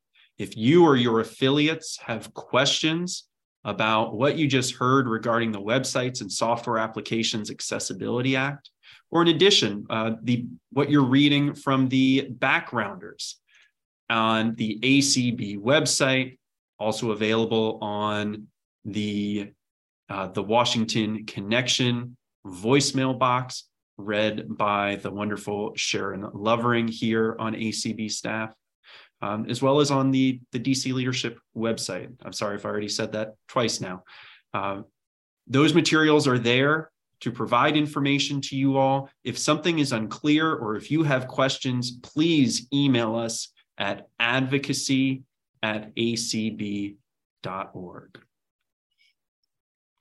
So Swatha, as we approach the end of this opening hour, and one that I'll certainly remember for the participation of Representative Debbie Dingell, we have our next session getting ready here this afternoon. Yep, we have deafblind advocacy with Kim Charlson and Carl Richardson, and their guests as well. So Megan Conway and Connie Sims. That's right, Swatha. And at this time, we'd like to turn it over to ACB's immediate past president, Kim Charlson. Kim, how are you doing today? I'm doing well. Can you hear me? We can, loud and clear. Super. Thank you, Clark. That was an interesting presentation, and great job, Swatha. Thank you to both of you for that. I'm very pleased to be moderating this panel this afternoon on deafblind advocacy. And as you can see from the program, we're taking a little bit of a different approach. This isn't a legislative imperative, but what we want to do today is help you as affiliate leaders to think about and incorporate the needs of people who are deafblind, or perhaps think of them as dual sensory loss. They experience dual sensory loss, or I'm sure you can think of people in your affiliate that perhaps you didn't think of them necessarily as deafblind, but they may not be hearing as well as they used to and have age-related onset of hearing loss. And they have been visually impaired or legally blind for many years. And now they're coping with some hearing loss. So we have members who are deafblind or have dual sensory loss. And we want to talk a little bit today with all of you about how you can remember to advocate for people who are deafblind and kind of incorporate that into your advocacy toolkit. So I'm fortunate to have with me three great panelists who are going to share their life experiences and also provide you with some guidance to take away from our session today. Many of you know me as immediate past president of ACB, and you know that I run a library in Massachusetts, the Braille and Talking Book Library at Perkins. But many of you may not know that I also supervise a program that Perkins operates called iCan Connect. And iCan Connect is the National Deafblind Equipment Distribution Program, which is a FCC-funded program to provide people who have severe hearing or vision loss in combination, access to training and equipment to enable them to communicate and have two-way communication. So that could be on the phone, could be on the internet, it could be a doorbell, but it's two-way communication between people who have blindness and hearing loss or deafness. So this is an important issue for me, and it's especially an important issue for the people who you're going to hear from today. And I'm going to share who they are and then just give a little bit of background on each of them and then turn it over to them in the order that I introduce them. So today you're going to have the opportunity to hear from Dr. Megan Conway. She works for the Helen Keller National Center in a supervisory position, guidance, and she'll tell you a little bit more about that. She's currently based out of, I think it's Healdsburg, California, if I'm pronouncing that right. I apologize if I'm not. And we're very pleased to have her with us. She is a member of ACB's Sight and Sound Impaired Committee and has many other credentials, including academic work at the University of Hawaii.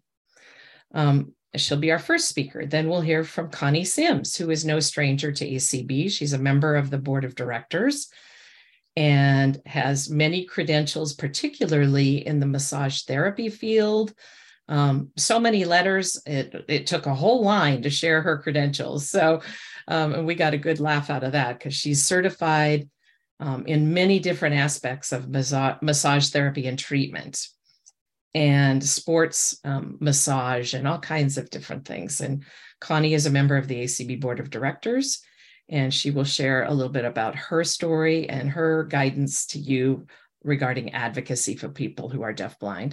And finally, we'll hear from Clark Richardson. There I go. Carl Richardson. Carl is co-chair with me of the Audio Description Project.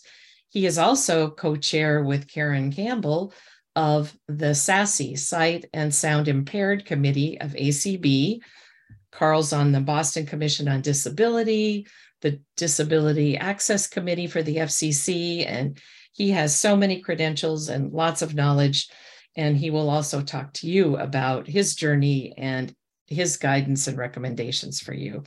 So without further ado, I'm going to turn the microphone over to our first panelist today. And we do hope to leave a little time at the end to respond to any questions. And Clark, I think you said we had 3 hours, or, oh no, I guess it's not 3 hours. It's for about 45 minutes, 2:45, I think is our stop time.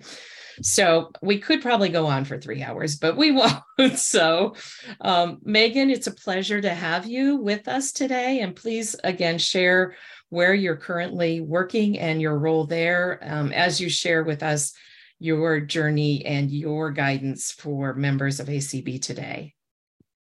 Okay, hi there. This is Megan Conway. How is my sound? Pretty good, I think. Okay.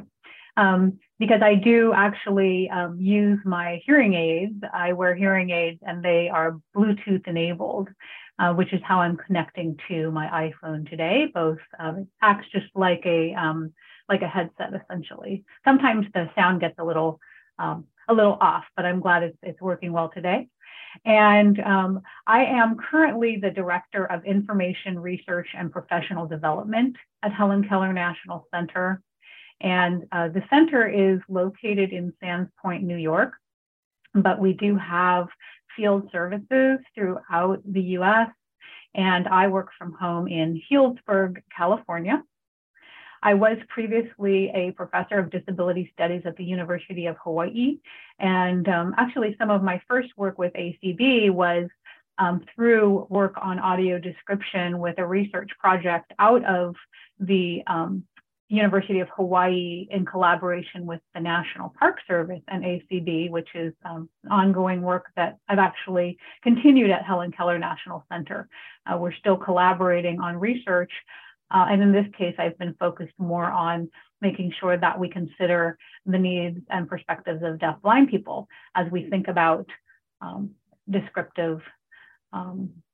Actually, in the deafblind world, we talk about image description, not just audio description, but that we're describing what we see.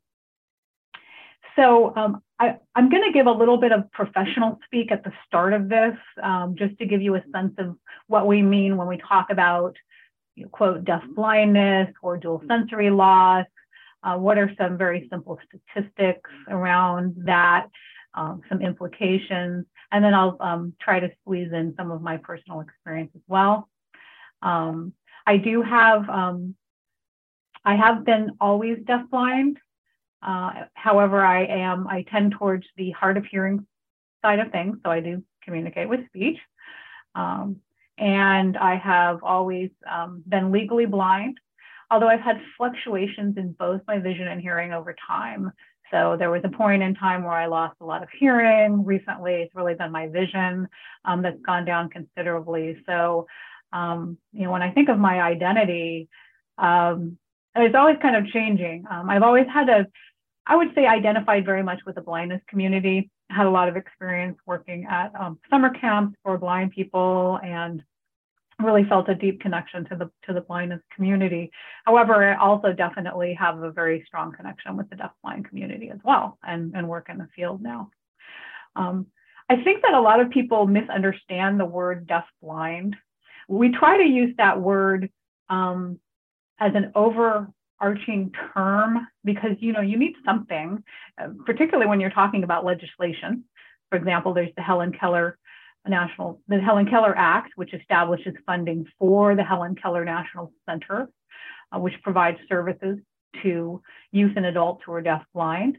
But that word deafblind can refer to all the way from someone who is completely deaf and blind, sort of the Helen Keller type person, if you will. She's kind of the poster child, right, for people that are deafblind. All the way from that to someone who is low vision and hard of hearing, but is nevertheless significantly impacted by that combination of hearing and vision loss. And at Helen Keller National Center, we do try to serve as wide a population of people as we can. We do use a federal definition of what is a deafblind person that talks about legal blindness. It talks about functionality and so forth. So there are some guidelines around who might receive extensive services from Helen Keller National Center. But at the same time, we do see an increasing need in particularly the older adult population of people that acquire hearing and vision loss and or vision loss later in life, and who still have a lot of, are really impacted by that. And so we also try to address the needs of folks who are older and have acquired hearing and vision loss. I know quite a number of folks that have been blind or low vision all their life, as Kim referenced, and who, just like other older people, acquire hearing loss later in life. And I think a lot of the time we don't acknowledge how that really impacts somebody, how it impacts your ability to be a blind person, which kind of leads me into the next thing, which is that having dual sensory loss, so having hearing loss plus vision loss, is not the same as, it's not just like adding them up. It's like, oh, you're a blind person, you're a deaf person, you're hard of hearing, you have vision loss.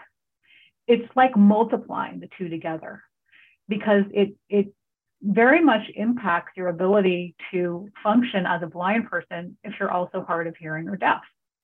So simple. I mean, we know as blind people, we depend on our hearing. We depend on our hearing to cross the street safely, to locate where things are, to listen to information,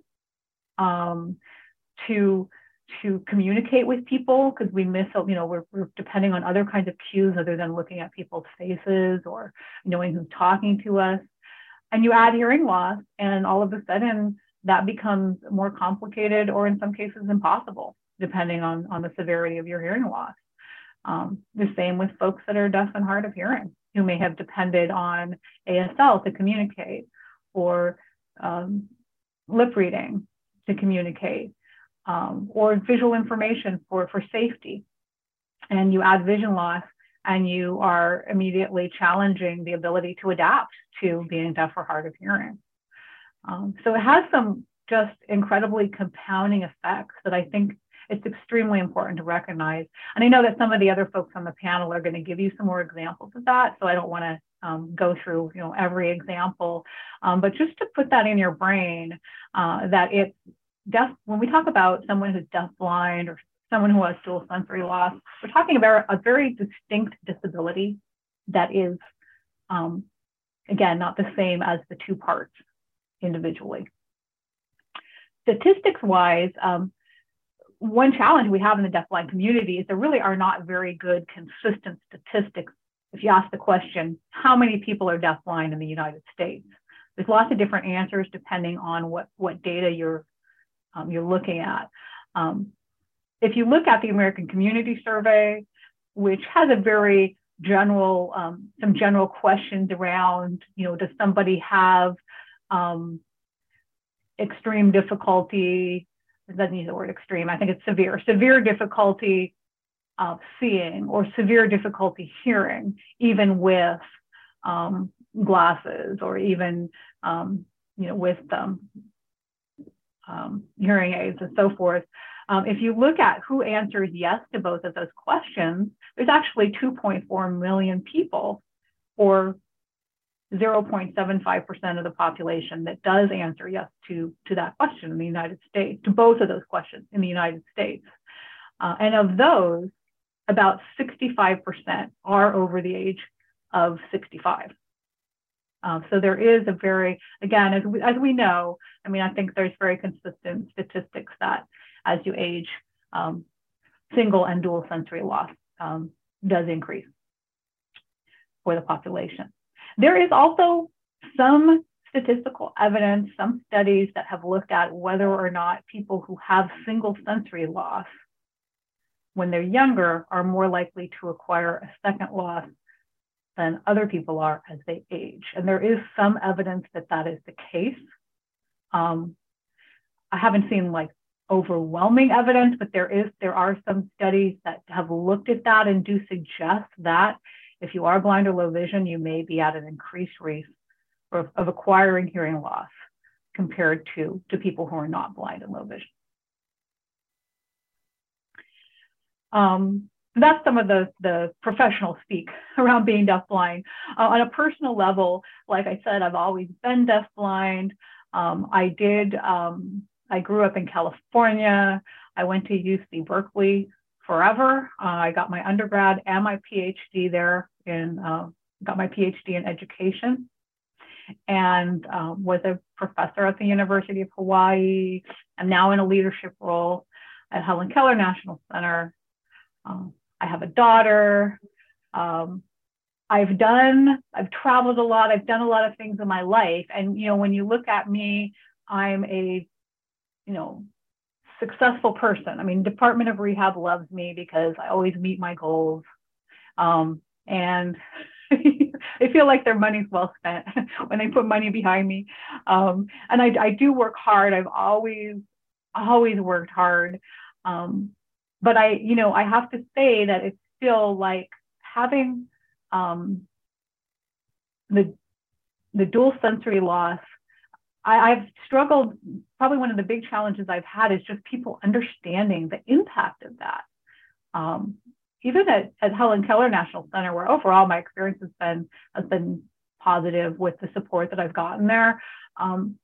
There's still this I guess just a misunderstanding of how exhausting it is, how much effort it takes, how much I have to strategize and problem solve, how just having the chirping crosswalk might not be enough for me to cross the street. I might need vibration, or I might need to use additional information.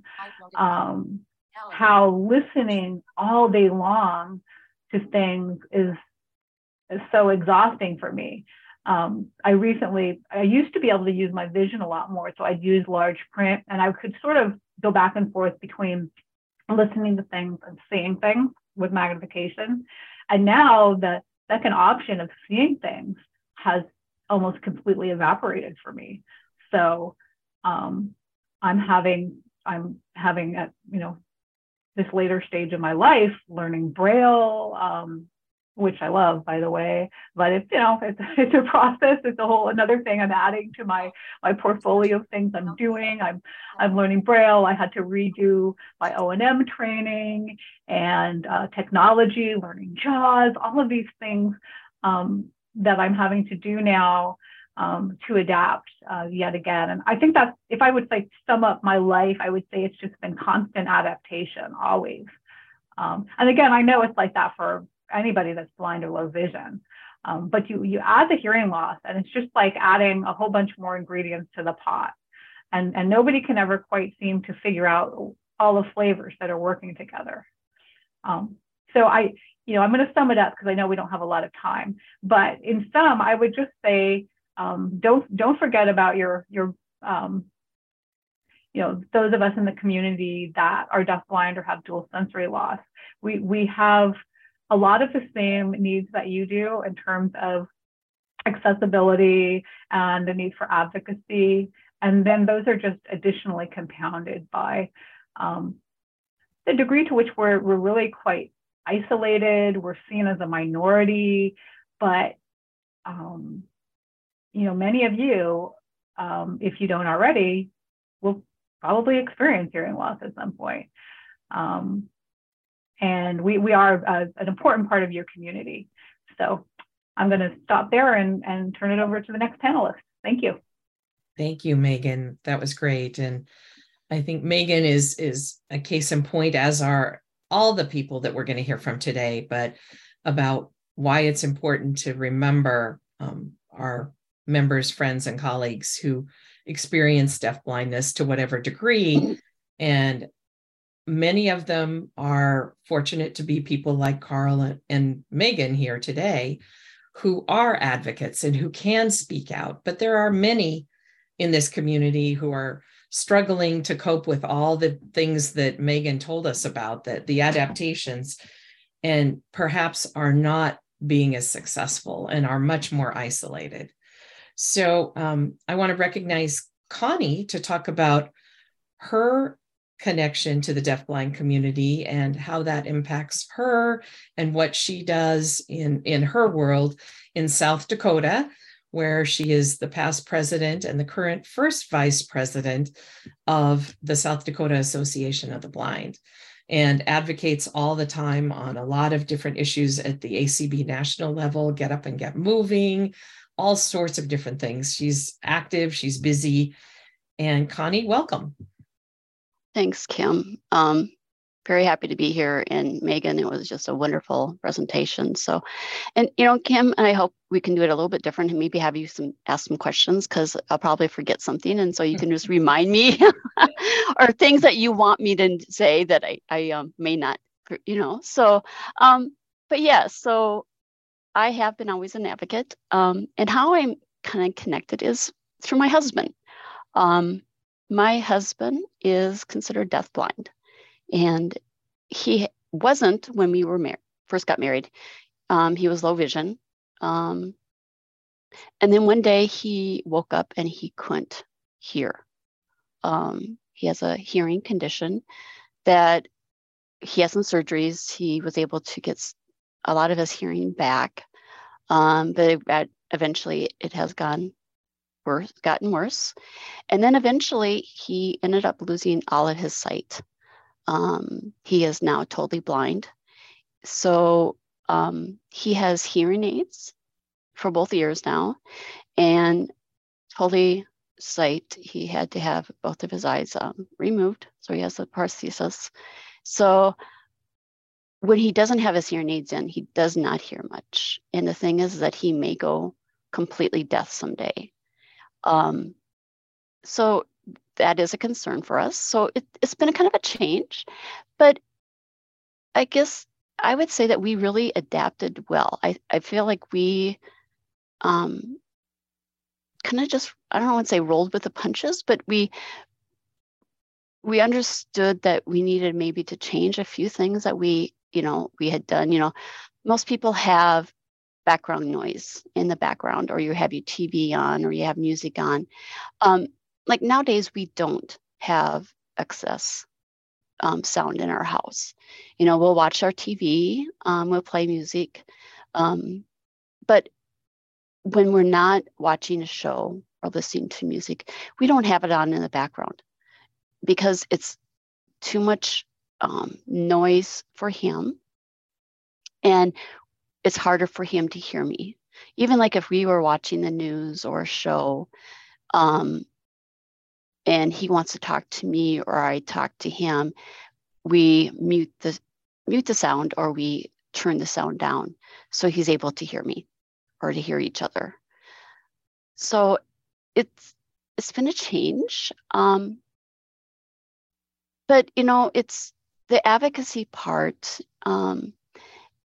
He has really adapted to it well. I mean, most people would not know that he has he's considered deafblind, because he goes out and he functions just like everyone else. And just like Megan or Carl or anyone else, you just learn to adapt to your surroundings and what you can do. You talked about the I Can Connect, and we have used their service. South Dakota doesn't go through the Perkins. We go through a company called Dakota Link that uses the ICANN Connect. But one of the things that we got through, he got through the iConnect, is a Braille Note Touch Plus. And it's been a lifesaver. I wouldn't say a lifesaver, but it is a lifesaver for him.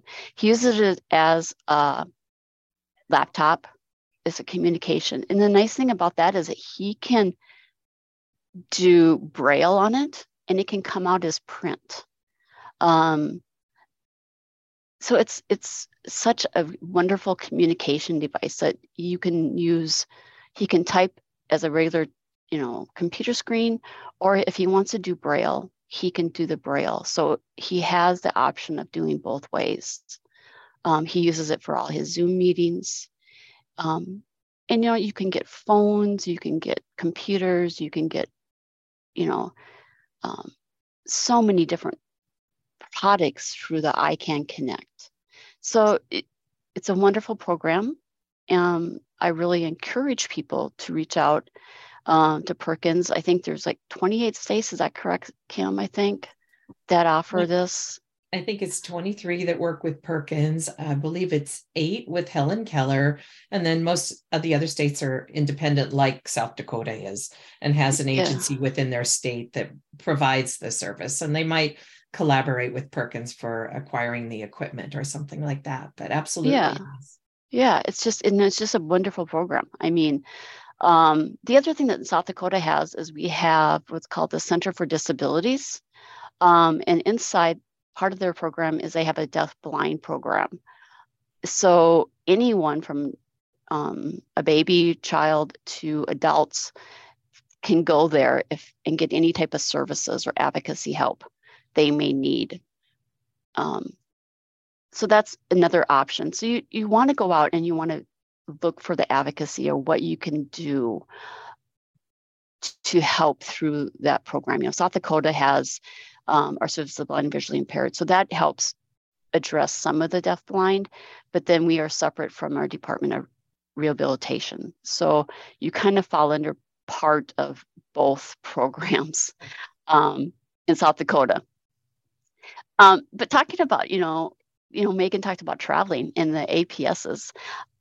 So Sioux Falls does not have a lot of APSs. We're getting more all the time. And that's one of my big advocacy concerns. And I'm on one of our city's pedestrian advisory committees.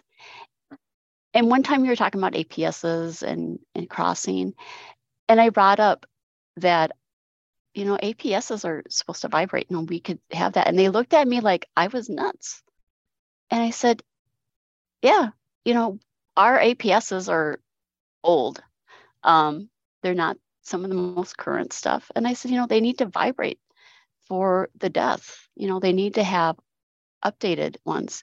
So they have now started looking into that. But, when he travels or when we travel,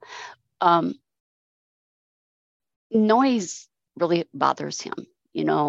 I don't know about Carl or Megan, but the louder the noise is, the harder it is for him. So like when we go out walking, we don't like to walk on a lot of the main streets because the traffic is so loud. So it actually is distracting and hard for him to walk. He does still travel by himself some, especially like more in the residential areas. But, the louder the traffic, the harder it is. And that's even harder to hear the APSs. And that's why the vibrating is so important. And going out to eat, we don't go out to eat. So like that much. And part of it's, we like our home cooking. As Brian, the wonderful chef, I wish I could taste some of his food, but I've heard. But, restaurants are hard because most restaurants, the music is going or the crowd is really loud. And, some people will say, he doesn't say anything. Well, he can't hear in a restaurant. I have good hearing and I have a hard time hearing in a restaurant. So imagine someone that has a hearing impairment or is deaf, how hard it is for them to go out into a public place. So when you're with friends or family, you really want to advocate and say, yeah, it's great to go out and do fun things, but think about, can you really socialize and enjoy each other's company? So, yeah. Definitely, Connie. You hit on so many real life experiences that, where the rubber hits the road is where you are. You're really, you're living it with Seth and trying to make everything work. So I think you gave some really practical, thoughtful tips for people today to kind of incorporate, even when you're thinking about your chapter meetings or your state conventions. Think about how you can make it easier and allow people who have hearing loss and vision loss to participate and be a part of it, and not always say they come, but they don't ever say anything. There's a reason why they don't say something. They're not getting the full experience. And that's unfortunate. And we all need to learn how to do a better job of making sure that they are going to get the experience. So that's so true. Thank you, Connie, so much. I think that was great guidance and good practical suggestions for things for people to remember as they advocate on accessible pedestrian signals, to remember, yes, we are supposed to be installing ones that vibrate. And that just came up in my town for some people who live in the disability housing on the other side of town, and there's a bus stop right in front with a light. And that particular signal where deafblind people live didn't have vibrating signals. So we've arranged with the city to put on their plan as soon as possible to make sure that, as they replace signals that they're putting in, and if there's a specific location where there are people who are deafblind trying to cross the street to catch the bus all the time, it should be a priority. Exactly. So, yeah. And that's just it. Just always don't just think about, we have a vision issue, but think about, like you said, when we get older, or Megan said, we're all going to probably have hearing issues. So think about what you'd want when you get older, or you have hearing, or maybe a family member have. So it's just. Absolutely. Thanks, Connie. Thank you. All right. Carl. Carl lives in Boston, where we live about 3 miles from each other, and we advocate on a lot of issues all the time. Carl is the ADA coordinator for the Massachusetts State House, and he has a lot of impact on accessibility there at the State House and on policy. Although I'm not supposed to say he's influential, I think he's pretty influential most of the time. And that's, that's his day job, but his advocacy is far and wide with, as I said, audio description, guide dog access. He just got back from Ski for Light, which is an experience in itself for someone who's deafblind, but they manage it very well and make all the accommodations he needed to participate fully. So, Carl, help us learn a little more and kind of tell us your journey and what you recommend for people to become better advocates for their members and friends and colleagues who are deafblind. Okay, great. So, welcome. I'm in Toronto, Canada today. Doing some sightseeing, but I decided to take a break because I thought this was important to join in. So I'm not so much going to focus on my journey as a deafblind person, other than to say that I was born with Usher syndrome too. I always knew I was hard of hearing, but I didn't. So I've been wearing hearing aids since about 3-4 years old, but I didn't become legally blind till I was in my early 30s, and now in my mid 50s, I'm almost completely blind. So like Megan said, it's been an evolution and full of adaptation. I'm going to focus more on how to advocate and why it's important to think of those who are deafblind, or I might even use the phraseology dual sensory loss, because I think when you approach a legislator and say deafblind, they are going to think of the Helen Keller and who's the other world famous one before Helen Keller? Laura Bridgman. Laura Bridgman. The they're going to first, think, yeah. right, they're going to think of those type of deafblind, because deafblind means more profound. If you say dual sensory loss, that's something I think everybody can appreciate. And I didn't really understand the full impact of that until recently. I gave a presentation on over-the-counter hearing aid for the Bay State Council of the Blind. And many people joined the call who I did not know are now hearing aid users because they have aged into it. So according to the CDC and Johns Hopkins University, as many as potentially 20% of the population is hard of hearing or deaf. And according to statistics, as many as maybe 7 million people in the United States are blind and visually impaired or low vision. If you use 20% of 7 million, that's 1.4 million. So we're not an insignificant number of people. If you include the deaf and hard of hearing community, which is 20% of the United States, that's 66 million.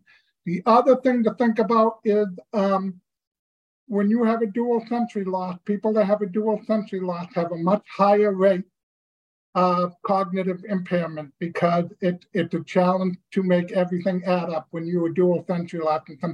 So you also have that community. So deafblind encompasses a lot of different communities, and that's what I want to focus on when you approach your legislator, okay?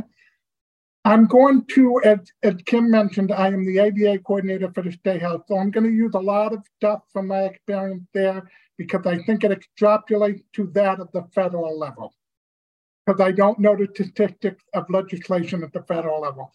But at the state level, we get an average of 7,000 bills introduced every legislative session. Only 200 to 250 make it into law every session, which means 800 don't. And it takes an average of 7 years for a bill to become law in Massachusetts. I have a feeling it's even worse at the federal level, but those are statistics you can extrapolate. Only a small portion of the legislation that gets introduced will actually get passed. And in today's divided government, at the federal level, it's probably even smaller. Okay, at least in Massachusetts, we have a supermajority. So if the whatever side agrees, it's most likely going to get passed if it's the Democratic side of Massachusetts. But so how do you approach your legislator then? Do it, and because of this, I've spoken to many legislators, and they get bored with statistics and fact sheets, and because they've got 7,000 bills to think of. So what do they want to hear? They want to hear stories that come from the heart, that come from compassion, and they love it when legislation they're going to pass can impact more than one community, which goes back to why I said blind, low vision, deaf, hard of hearing, cognitive impaired. And the 4 imperatives that we are looking at, that Clark and Swatha and others are talking about and educating this community about, can all impact all those communities greatly. And I'll quickly go over how. The CVTA, the 21st Communication Video Telecommunications Act, that's my favorite for various reasons. For those of you who know, I'm a huge lover of film and television, and that has audio description. So that, to me, is the sexy part. But it's actually a very, very small part of the CVTA. It impacts the Deafblind National Distribution Equipment Program for Kim. And if you talk to folks at the FCC, that's their favorite part, because it allows people to communicate. I once heard a story from a mother of a deafblind individual who was crying because she was telling me now she was able to communicate with her child. Can you imagine not being able to communicate with your child? Now she can, because of this program. It covers captioning for the deaf and hard of hearing. It covers advanced telecommunications for all of us. Accessible cell phones, video and voice relay for the deaf and hard of hearing who use relay services, so that they can communicate over the telephone or over the internet or over their computers. The CVTA, when you go there, don't just argue on behalf of the blind community, argue on behalf of the blind, deafblind, and all other communities. Okay, same thing. You heard Clark a few minutes ago talk about I don't have the imperative deaf meet, so I'm getting up in front of me, so I'm going to butcher some of their names. But the Web Accessibility Act, Internet Accessibility Web Act, or something like that. Same thing. If it's not screen reader friendly, blind people can't use it. But if it's not screen reader friendly, deaf blind people who use Braille output can't use it because they can't hear John. If it's not accessible, those who are low vision and hard of hearing can't read the captions. And again, we're talking about a wide spectrum. And the thing about the dual sensory loss community, even when both are mild, meaning the hearing or the vision loss are both mild, when you combine those two together, it becomes significant. And it's like 1 + 1 = 3 all day as you intake information and you're constantly spending the whole day trying to make everything add up to 2. That's what I feel like. Why? This doesn't make sense. I've got to make it make sense. I spend the whole day trying to make information make sense. The Web and Accessibility Act, if it passed, would help me make information make sense. So would the CVTA. Same thing with medical devices. Those of us who have disabilities are often more health compromised than those who do not. And the Non-Visual Medical Act, I believe it's called. And that would greatly impact the deafblind community because chances are devices would vibrate to let you know when the result is ready. It would be screen reader friendly, so it could do Braille output. It might have amplification for those who are hard of hearing, but also those who are blind need the audio output. So that's another way. And then the last act is the exercise equipment. Is that right, Kim? Yes, it's fitness. Fitness equipment. I need to work on this myself, but it's a work in progress. I will tell you, I have a bike that I bought from a certain friend of mine, and sometimes it is a challenge to figure out how to increase the levels of exercise on this bike. And it would be more helpful if I were able to control my health so that I didn't have to have physical conditions alongside my deaf blindness and my potential cognitive impairment.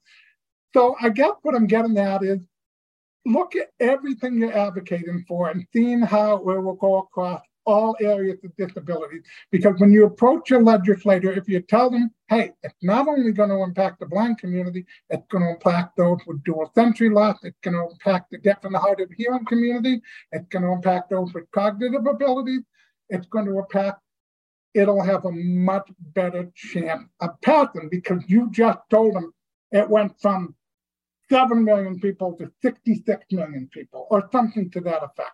And also try to tell a personal story like Connie did on why the use of vibrating APSs are important to her so that her and her husband can simply walk in their own neighborhood.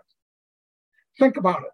If you tell a legislator, you can't walk in your own neighborhood because you don't have APSs, tomorrow they would install APSs, okay? So for themselves. So try to make it personal, try to make it cross disability, because they have a lot of bills and a lot of priorities and a lot of other commitments and constituents to think about. So make it unique so that they do not forget you when you advocate for the deaf and hard of hearing community. And real quick, Kim mentioned something about making meetings more accessible. There are a number of things you can do. Reserve the first row for those who are deaf and hard of hearing. I know a lot of people like to get the meetings and sit so they can, but for those who have a dual sensory loss, reserve the first row at all your chapter meetings for those, or if somebody says, I need to sit up front because I'm hard of hearing, let them. If you can't afford ALDs, everybody is now Zooming stuff. I still think ALDs is the best, but everybody's now Zooming that stuff. People can log on to Zoom and use their own smartphone. as an ALD. Okay, so that's something you could educate your deafblind constituents about. Okay, and there are other things you can do. Feel joined to join the SASE email list and ask questions. If you have questions about how to make your community events and things more accessible, and how to advocate for legislative priorities. Thank you very much. Thank you, Carl. And I'm not sure if we have time for any questions. If we've gotten any, or the facilitator can let me know. We might have maybe time for 1 or 2 questions, if there are any, for the panelists today. There are a couple of questions. Time would be up, not to me to say what. Well, I'm check. I think we have 5 more minutes, and I'll defer to Clark if he comes and tells me I don't. But I think we're over at 1:45. I think the connection starts at 1:45, which means you have like less than a minute. 7. Yeah. Okay. Well, let's take a couple questions. No, 30 seconds, she said. 30 seconds. Oh, 30 seconds. Oh, my goodness. I'm not a very good moderator here. I wasn't listening to that. Well, given the fact we don't really have time for questions, please, if you do have questions, feel free to send them to me at kimcharlson@acb.org. Just my first and last name, Kim Charlson, nothing in between, for my ACB email address. And I'll be happy to share those with our panelists today, and have them respond to any questions you might have. Hopefully we've given you some good suggestions and things you can do at the local level to be more inclusive and really open up and embrace people with dual sensory loss, and make them a part of your organization, your chapter, your affiliate. And that was our goal today. And I hope we were successful. So thank you, Megan, Connie, and Clark, or Carl, as I call him. Kim, please tell me you're doing that as a joke and you're not really. One time was a joke, one time was an accident. The first time, but the second time was a joke. I've only known you 30 more years than I've known Clark. You've known Clark. But anyway, okay. It's a strange phenomenon, I have to admit. So, but thank you to all of you for sharing so much great information, and go out there and advocate on these issues. Like Carl said, Kim, I'll jump in and save you here. Thank you, Carl. Clark, everyone. All right. Thank you, everyone. Thank you for having us. Thank you Enjoy to your vacation, Carl. Thank you to the panel, and thank you to all of the panelists as well. In addition to reaching out to Kim, I'd encourage folks to reach out to the ACB SASE committee as well. If you have questions or want to include more thoroughly people with dual sensory loss. We're going to leave now for a connection show, and then we will be back with our next panel at 3 p.m. Eastern time. All right. Well, here we are. It is the second connection show of the day, and connection show number 8, Lucy. So wow. Yeah, this is it, Yeah. So I thought we were going to end up losing some of our time, but no, we got it. We got it back. All right. I don't know if David is here. I didn't see him. You are there. Wonderful. All right. So we are going to have Janet go first, if that's okay. And then David, you. So Janet. All right, David, I'm taking all your time. Talk convention. All right. Are you guys tired of hearing about the convention yet? Heck no. All right. No. All right. So today I'm pumped. going to talk about tours, which is almost everybody loves tours. So the first thing I want to say is you cannot register for the tours yet. You have to wait till registration opens, which is on May 18th. And trust me, I've already had many people emailing or calling me saying, can I register for the tours today? Not quite. And as far as tour pricing is concerned, we're still working on the final pricing, and that should be out by the end of March. So I'll post that information to the lists as soon as I have it. But I can talk to you about what we have scheduled. And I have to say a huge thank you to Rhonda Trotter, tour coordinator. Without her assistance, we would not have these tours, and she does an outstanding job getting these set up. So thank you to Rhonda. All right, Friday, June 30th. We have 2 tours, and you can go to both of these tours because they are consecutive, not concurrent. And the first one is to the Science Museum. And anybody who's ever heard anything about the Science Museum, one of the things you get to do is go down into a coal mine. They have many other exhibits that you'll get to participate in. It's a day-long tour, including a lunch. That evening, we are doing a mystery dinner theater where you'll get to hear what the clues are, interact with the actors and actresses, and try to figure out who done it, along with having a lovely dinner. On Saturday, we have 2 tours. We are going to Bangs Lake, which is about 20 minutes from the hotel. And it is a nice, smallish lake with a lifeguard. We'll have hopefully some pontoon rides. We'll have some lunch. We'll have some beach games. We do need to let people know if they have a guide dog, they cannot bring the dog in the water. That is health policy, and we have to stick to that. So no swimming dogs. We are also going to the Holocaust Museum, and that is very interesting because the focus on this museum is based on what happened in Poland, which are things you don't really hear about as much when you talk about Holocaust. Both these tours will include a lunch. On Sunday, we are going tubing down a river in Indiana, about an hour and a half from the hotel, and that will include lunch. That is also a no guide dog tour because we're going to be on the river for quite a while. The dogs can't go on the river, and you certainly wouldn't want to leave the dogs on the bus. So you'll have to have someone watch your dog if you go on that tour. We are also going to the History Museum in Chicago, and they have a lot of Chicago history. Of course, Chicago Fire, anything pertaining to Chicago. It's a very interesting tour.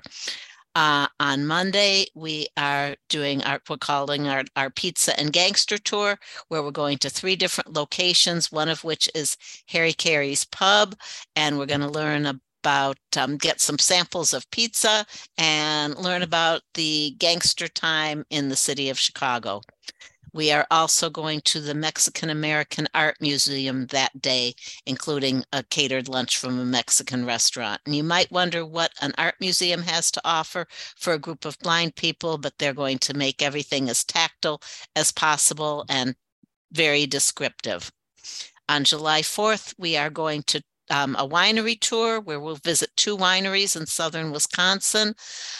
We are also going to a White Sox game that evening.